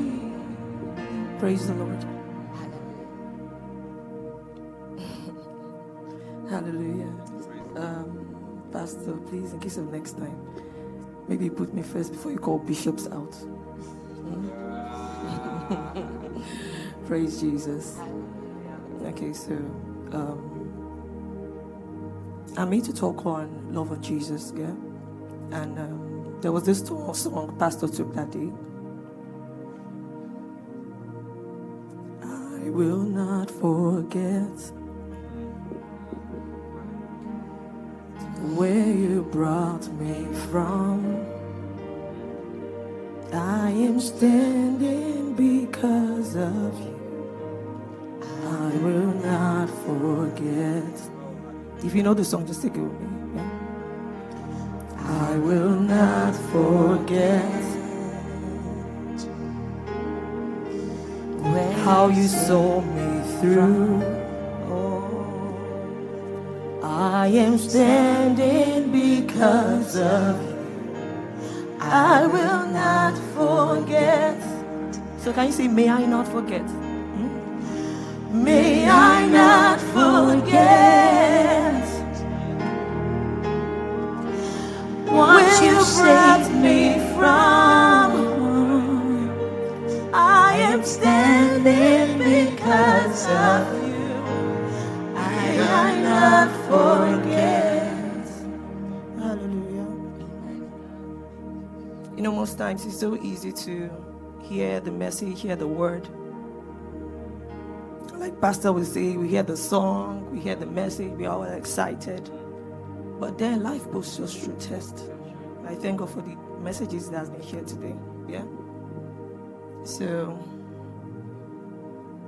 just not to 2 weeks ago, I don't know, there was just a switch in my mood all of a sudden, and I had an influx of thoughts. And there was this particular concern that came to mind, and it kind of weighed me down, to be honest. I just felt I needed space. I felt I needed to be alone. I just wanted to be alone. Not staying alone to keep thinking and feeling depressed, but I just felt I needed time with the Holy Spirit, yeah? I felt it was the only one that could get me off that mood. And then I took excuse. I told my husband, and he granted me the request. I went on my own, and while I kept pondering and kept, asking some questions like, Lord, why is this like this? Why is this like this? I thank God for the Holy Spirit. He brought this song, this message back to my mind. And then there was a switch in my mood. And then I started reflecting on the things, God had done over time. Was still doing, is still doing, and will still do. In addition, so it was more like a retrospect, basically. In addition, I started thinking of other testimonies, both in the Bible and several I'd heard. And then I'm like, really? So why am I worked up? Why am I really weighed down over this? And I thank God because the day ended on a better note. I felt lifted in my spirit. I encouraged myself in the Lord. And I'm like, come on.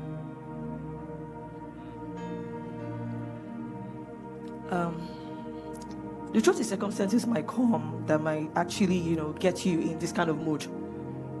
But then remind yourself. Remember the song. And I thank God for the song, really. Remember the song. Even if you do not remember the entire message, remember the song. Remind yourself of those things God has done over time. In your family, around you, your circle. And encourage yourself in it. Praise God for it. Praise the Lord. Now, while I thank God for the Holy Spirit, really, because this message, I know God was intentional about giving me this message. Because while I had to revisit this message, it ministered to me over and again. And then I started remembering, the children of Israel. It's so easy to study the Bible, and then you're like, the children of Israel. How can God bring you out of Egypt despite everything you did, and then you found yourself complaining and nagging and whining, forgetting so fast the miracle he'd done But at times we often find ourselves doing this. And you see, the risk behind things like this is, if you're not careful, just like the children of Israel, there's ever tendency to be rebellious.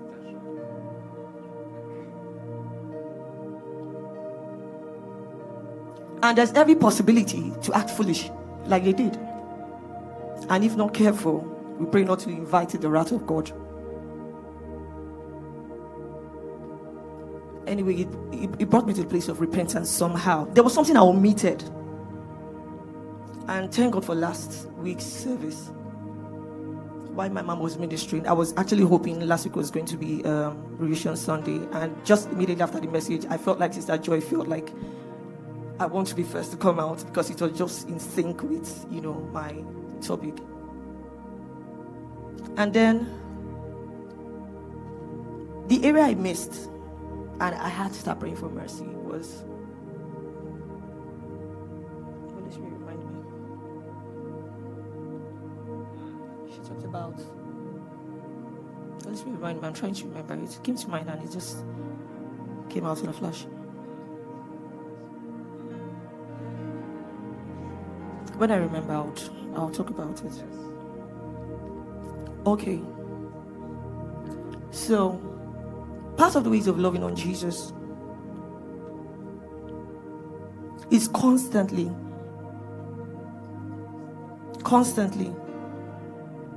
reminding yourself of his love, of his goodness.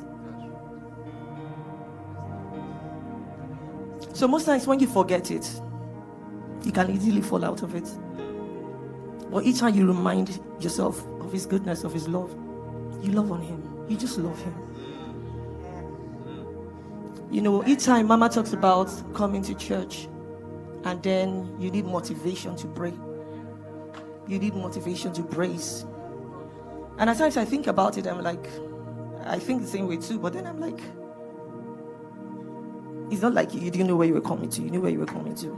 And you come here, you're waiting for someone to stir you up, like really. But when you have yourself, like, you remind yourself of where you're coming from and how far he's brought you through. The fact that you didn't choose him, he chose you. The fact that, he even gave you the grace to say yes to him. Do you know how many people they have preached to that rejected him? And I'm like, Lord, thank you. Lord, thank you. And then another way. Okay, so Mama talked about, she said, thanksgiving. That each time you come into the presence of God, we're coming with a heart of thanksgiving. Scripture says, enter his gates with thanksgiving, enter his court with praise. So each time you come into his presence, you're coming with that mindset of thanksgiving. You're stepping in with a heart of gratitude. But for things he's done, things he's not even done, you're thanking him. For the phase you're going through, both the tough times, you're thanking him because he's putting you through a process. Pastor Nekama was talking, and you're like, you think God does not know what you're going through?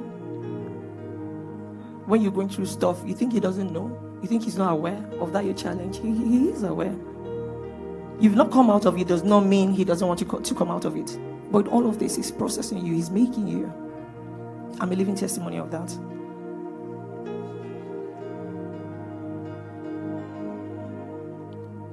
And she says, Thanksgiving shouldn't be a thing that should just be a last Sunday thing, or once in a month thing, or when I come to church thing. Even in your private space, let that heart be full of thanksgiving. Live a life of thanksgiving. Live a life of gratitude to God at all times. And then in addition, that God has invested so much in us, and all he's requesting for in return is just your life. Give him your all. Totality is all he's requesting.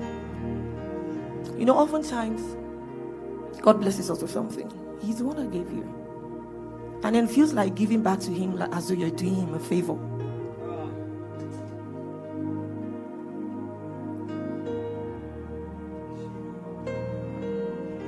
You're trusting him for financial blessing, for instance. Somehow a need is being, someone just reaches out to you and just blesses you, maybe with that exact amount you need somehow. A 10% of it seems like a big deal. You feel like giving it back to God, like, let it not be like I didn't do, like you're doing him a favor. Giving him back your resources feels like it's a favor you're doing him. Giving him your time, giving him your talent, everything is deposited in you. Feels like it's a favor you're doing him. It's so easy to say, I love you, Jesus. It's so easy to, sing the song when everybody's singing it, or say it as a cliche when everybody's saying it. But I think it goes beyond words.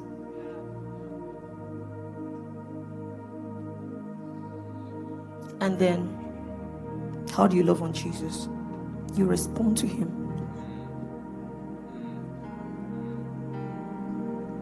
He's speaking. He's been speaking, he's still speaking. He's not talkative, but he speaks. Are you responding?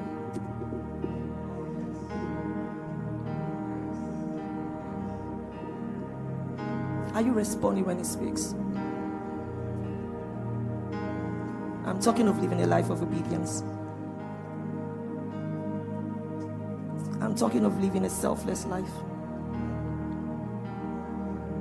A life where it's no longer about you, but all about God. I'm actually speaking to myself.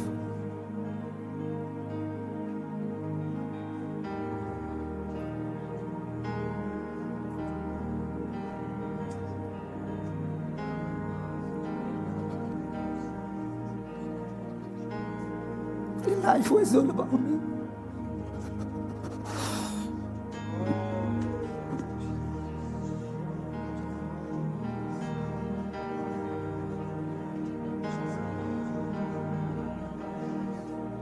I want to love Jesus. At times I say, Lord, teach me to love you.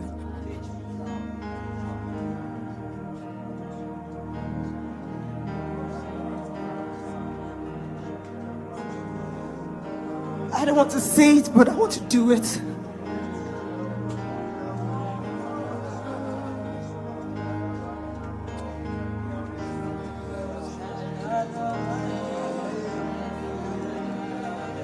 Can you really tell me to let go of things for you and I'll do it?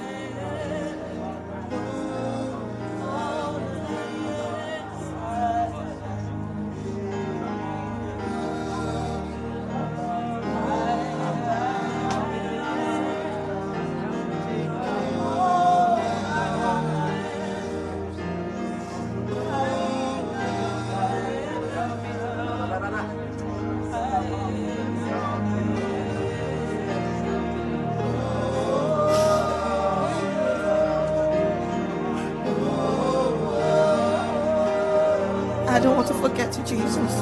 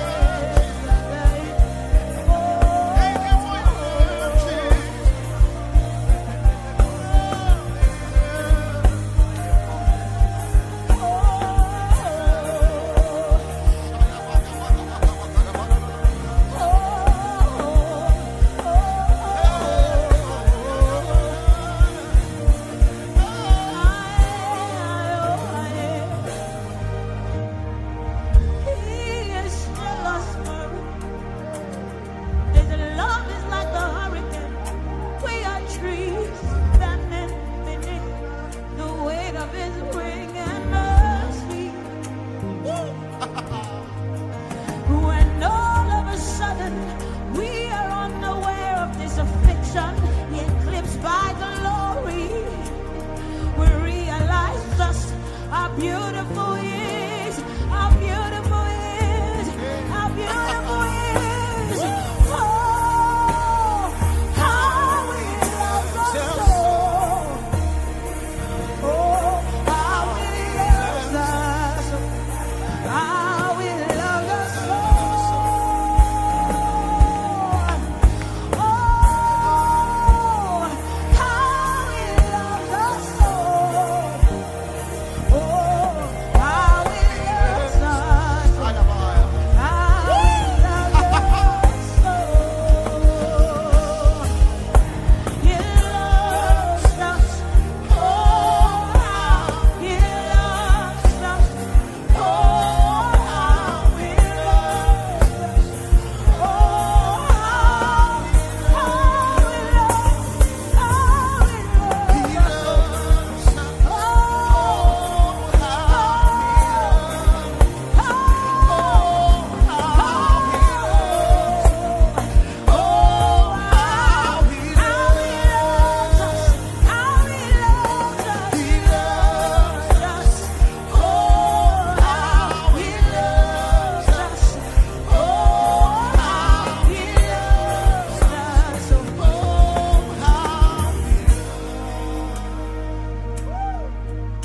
How he loves us.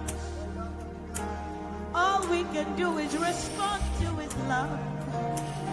All we need to do is respond to his love. All we need to do is respond to his love. All we need to do is respond to his love. All we need to do is respond to his love. That is all we need to do.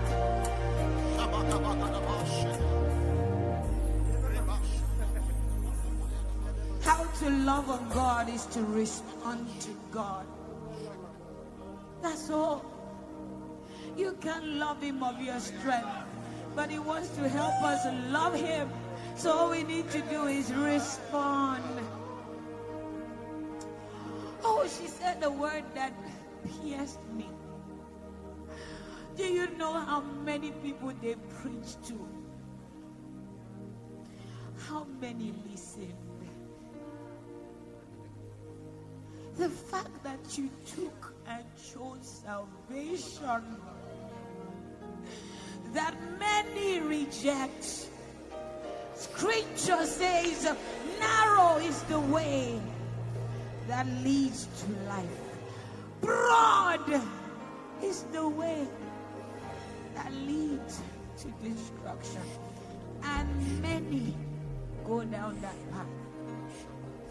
And those many were preached to too. But of everyone preached to, the fact that you accepted, when you remember that he said, you have not called me, I called you. I chose you. So he enabled you to receive and accept him. That is why gratitude should never cease from you. That is why thanksgiving should be your second nature. That is why thanksgiving should be your garment. Because God has enabled it that you chose him and now you live a different life. This is why you give thanks. Not just because that's how you love on him, but just saying thank you. Many people rejected you. I chose you. Many people are still turning you down. I chose you. Many people are still saying you don't exist. I chose you. Many people are still saying there's no God. I chose you. Atheists is saying there's no God. I chose you. I said there is God. I believe there is God. Even if I have not seen him, I believe he exists. I believe he's everywhere. I see him in the trees. I see him in you. I see him in people. I see him in animals. I see him in the mountains. I see him in the ocean. I see him in the fishes. I see him everywhere.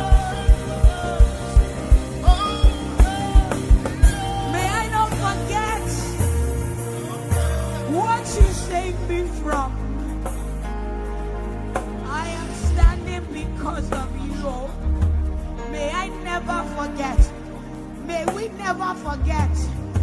May we never forget. May we not slip into rebellion. May we not become like the children of Israel. May we not slip into what we condemn. May we not slip into what we condemn.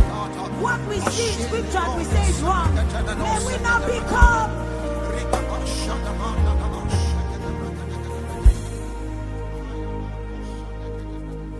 May we not forget. May we not forget. Seal our heart with you so that we don't forget. So that Thanksgiving becomes a lifestyle. Ooh. Ooh, na, na, na. Oh, na, na. Oh, oh, oh. Oh, oh, oh.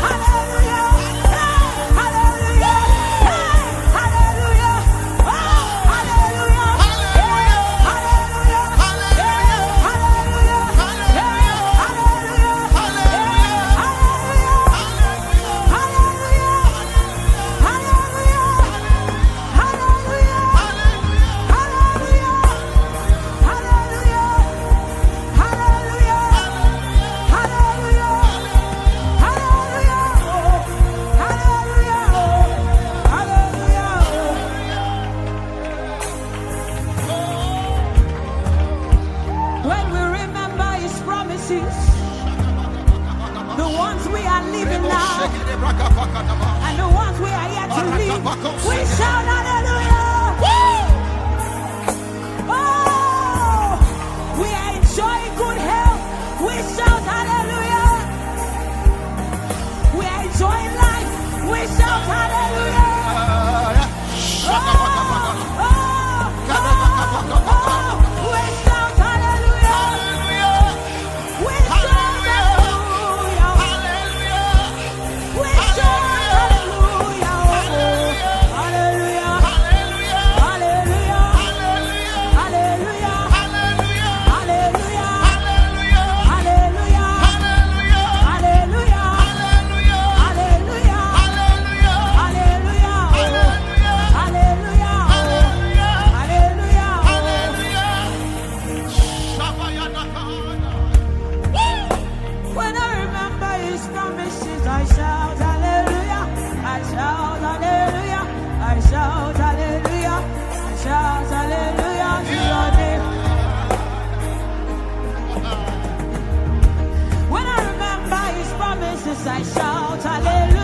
I shout hallelujah, I shout hallelujah, I shout hallelujah, I shout hallelujah, hallelujah to your name. Hey. When I remember his promises, I shout hallelujah, I shout hallelujah, I shout hallelujah, I shout hallelujah, I shout hallelujah.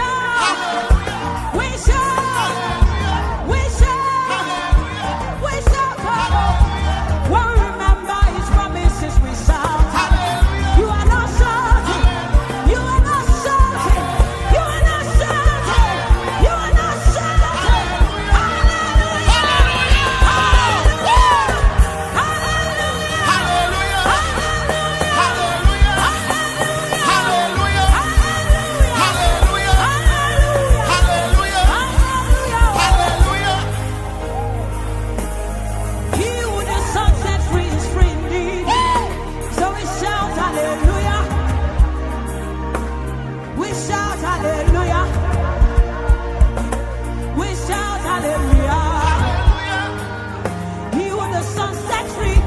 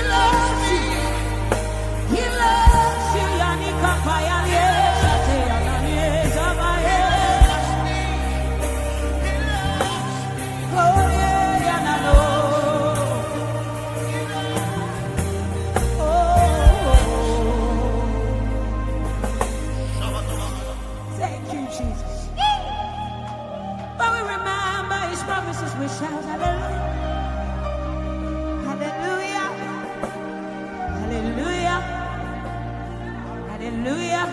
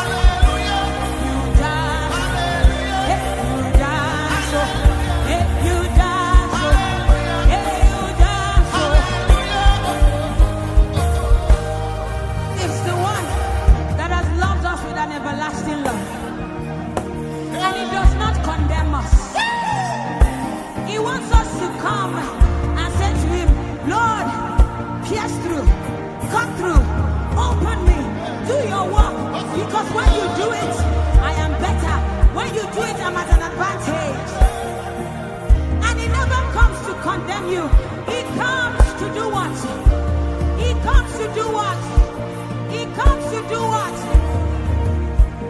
He comes to fix us. So when I remember that, when I remember his promises, I dance. Hallelujah. I dance. Hallelujah. I dance. I dance. I dance. Hallelujah. Hallelujah. Hallelujah. When I remember his promises, I dance. Hallelujah. I dance. Hallelujah. I dance. Hallelujah. I dance. I dance. We will not forget where you brought us from. We are standing because of you. We are standing because of you. We will not forget. We will not forget what you saved us from. We are standing because of you. We are standing because of you. We will not forget. Hey, we will not forget where you picked us from. Hey, we are standing because of you. We are standing because of you. We will not forget. We will not forget. What you saved us from. Hey, we are standing because of you. We are standing because of you. We will not forget. When I remember his promises, I shout hallelujah, hallelujah, hallelujah, hallelujah, hallelujah, hallelujah. When we remember his promises, we shout, we shout, we shout hallelujah, we shout hallelujah, we shout hallelujah. Yeah. Shout unto the Lord with a voice of triumph. Shout unto the Lord with a voice of triumph. Shout unto the Lord with a voice of triumph. Let the redeemed of the Lord say so. I am redeemed. I am redeemed. You are redeemed. You are redeemed. You are redeemed. You are redeemed. You are redeemed. Father, we thank you. Jesus, we thank you. Holy Spirit, we thank you. Thank you for who you are. Thank you for what you do. Thank you for what you've done. Thank you for what you are yet to do. Oh.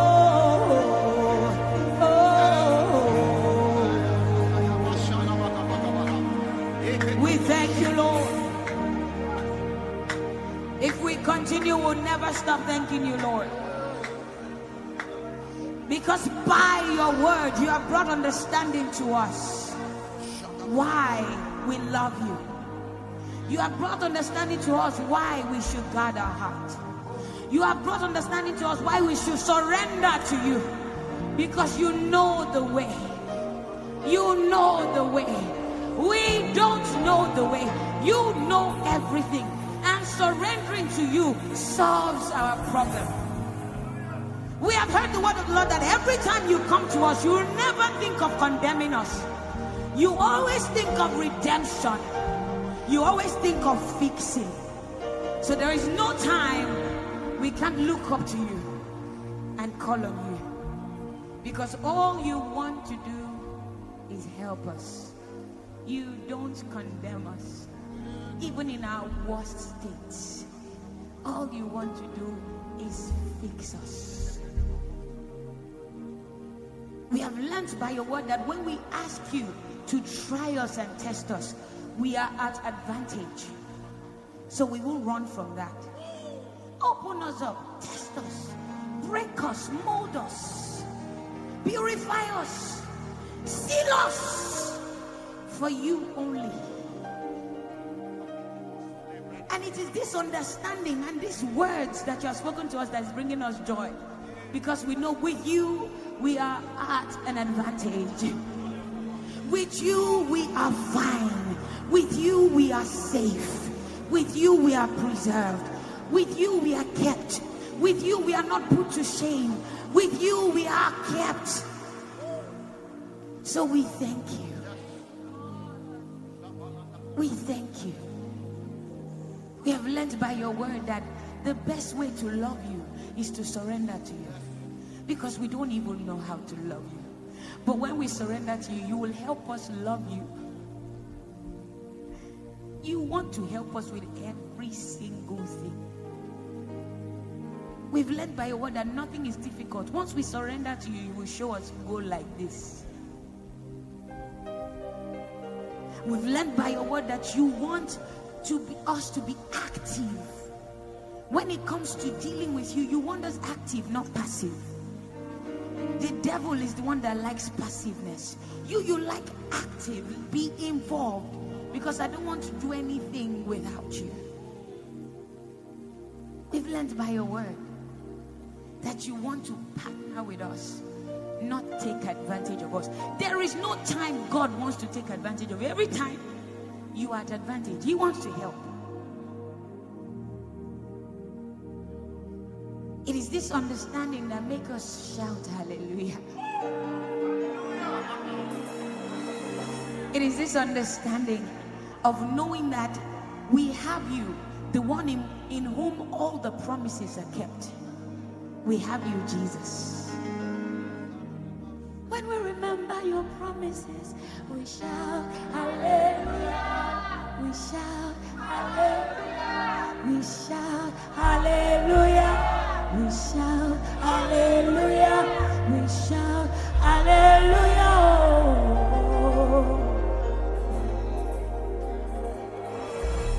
When we remember your promises, we shout hallelujah.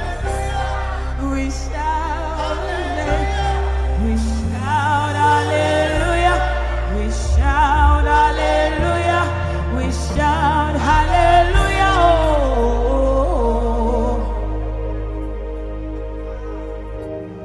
When we remember your promises, we laugh hallelujah. We laugh hallelujah. We rejoice hallelujah. Oh hallelujah. We laugh hallelujah.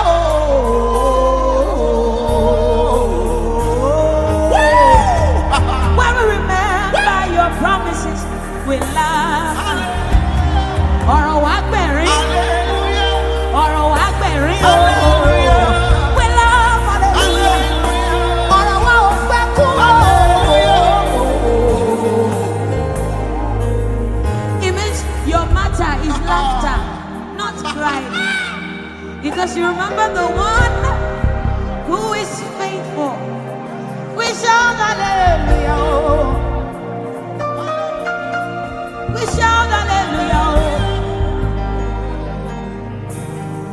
I'm so blessed to know that the word is not falling to the ground. If that's all the reason I allow for me, I am blessed that people are hearing. Then there is hope for Nigeria. Yeah, I have said it. In Ghana, they prayed it. The theme of the 48 hours prayer was, there is a way out. I believe it strongly. Jesus is the way. Jesus cannot be the way and there won't be a way out. It's impossible. So there's a way out for us. So that gives me joy. So when I remember that there's a way out, when I remember his promises, I shout. I dance. I dance. I dance. Hallelujah. Oh. Yeah, yeah, yeah. When we remember his promises, we dance. Hallelujah. We dance. Hallelujah.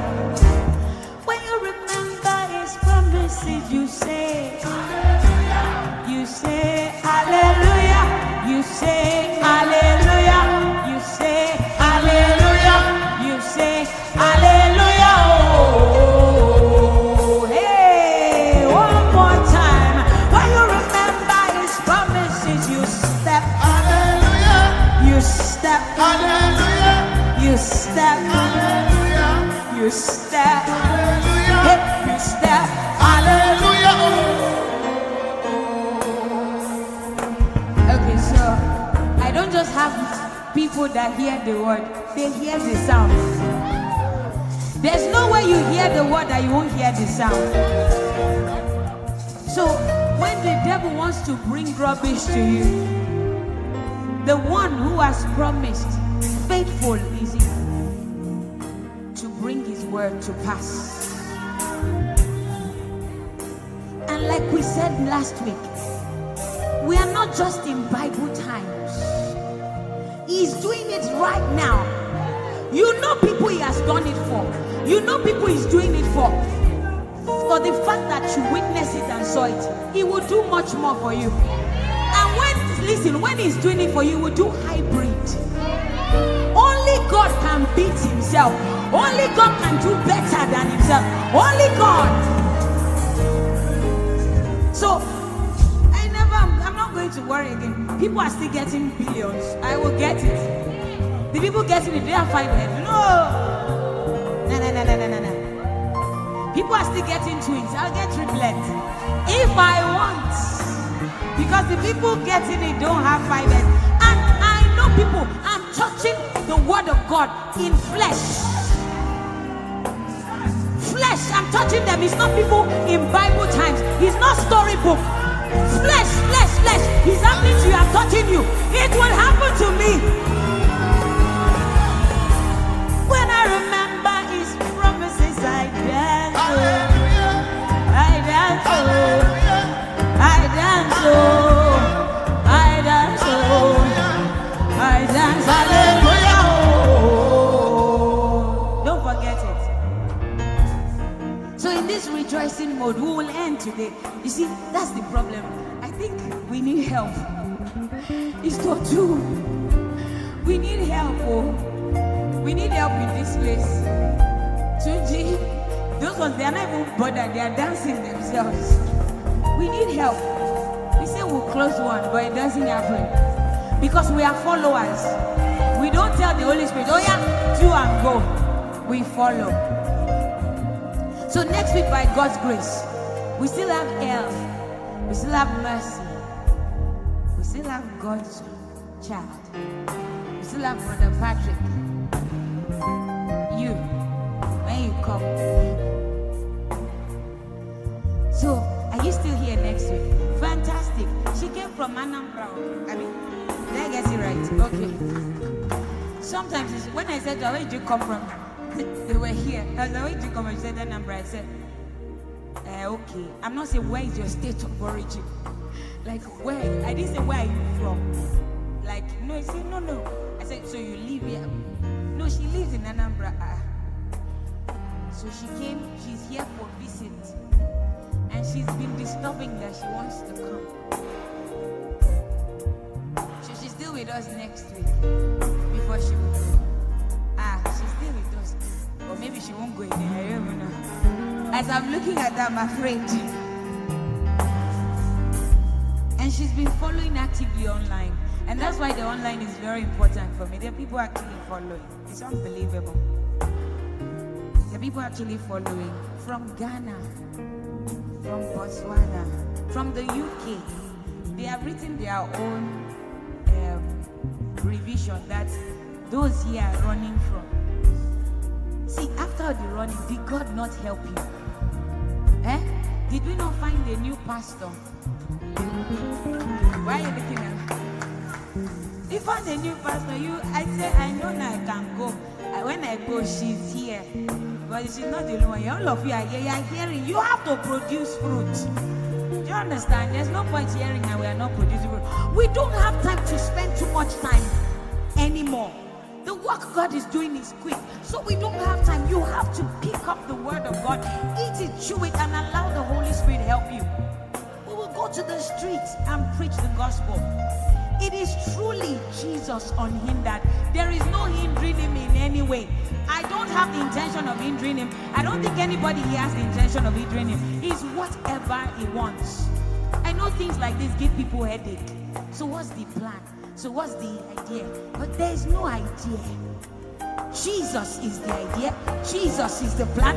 When we are not chasing Jesus anymore, don't be following. Don't follow. I advise you. So we have pastors, we have people that can see.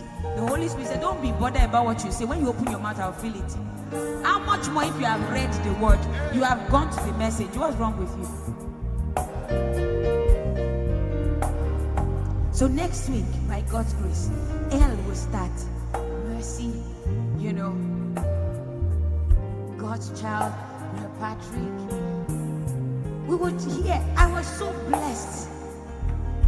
Every time this man wants to talk, I'm always like, oh my God. There's so much wisdom. You see, when people have gone through life, he's not telling you what he has not tried. There's nothing you want to. He's gone through life and he's coming, calm down, and he's coming to just tell you the truth. Somebody has seen money and he's telling you, forget. He's talking about the cross, which we hardly want to talk about. The cross comes with, it's a cross. It is not, it's heavy. You either want to carry it or you don't want to carry it. All these Christians, what we want to do, we don't want to carry the cross. We just want to carry the prosperity and say, I am the... God told me to prosper and dominate the earth. I believe too. Me, I have no doubt. You only dominate. He said something about success from God's perspective. Are we concerned about that? This thing we've heard, people will still tell you, you have to make impact here. Impact here is important, but on whose order, on whose authority are you making that impact? Because it will be one of the scariest scripture for me is that I do not know you. That's one of the, if you ask me, that's one of the scariest. That I can do all this. That's why my heart needs to be in check. That's why it needs to try me, test me, break me, mold me, purify me, consecrate my heart for you all. One more time. Try me, test me, break me, mold me, purify me, consecrate my heart for you all. For the last time, we string, say, try me, test me, break me, mold me, purify me, consecrate my heart for you only. And it's always amazing how he blesses us with songs every time. Sometimes it's one, sometimes two songs, sometimes three songs to help us push it, nail it down. Like she said, you might not remember the word, you remember the song, the word just floods back into your heart. It's a blessing. We thank you. There are not things we are sitting down to say, okay, let's concoct a song. It just flows. We bless him for that string. I often say that one of the reasons my communication with God, he talks to me in different ways, but through songs. When I don't get songs for a while, I'm worried. Not because I want to get his song, but because he talks to me through it. So if he's not using that medium, not that he doesn't talk other ways, but I check what's going on. What are you saying? What am I not hearing? And he blesses us with that all the time. I am glad that we love Jesus. And I know that if we love Jesus, we will love ourselves. The love that is not amongst us is because we don't love Jesus. The love we are talking about amongst brethren is not because we don't love Jesus. When we truly make it about Jesus and Jesus is the focus, loving ourselves is easy. And that's why I know in this place, there will not be anything like, oh, the leader is actually a good person, but the people don't hear what. Those kind of places where they say, the leader is nice, so he's a nice guy, or he's a nice woman. He actually follows Jesus. How can you be following Jesus? Your people are not following. And you do nothing about it. No, you will not stay here. You find another family. Because in this family, we are going somewhere. We are trying to transform daily to the image of Jesus Christ. And no matter where we are at, so long as we are willing to. If you were touched by the message you just heard and you would like to accept the love of Jesus Christ, please say this prayer with me. Lord Jesus, I surrender my will to you right now. I am tired of doing life by myself. I ask that you forgive my sins and start afresh with me. I believe you died, you rose again, and I believe in your second coming. From now on, I ask that you will be Lord over my life. Help me to follow your footsteps and live like you. I receive your free gift of salvation. In Jesus' name, amen. Congratulations and welcome into the family. If you said this prayer, we would love to hear from you. Please visit our website at www.jesusunendedministry.com and fill the love card. We look forward to receiving your message. God bless you. The message you just heard is from Jesus Unended Ministry. To connect with us, you can visit our website at www.jesusunendedministry.com. God bless you.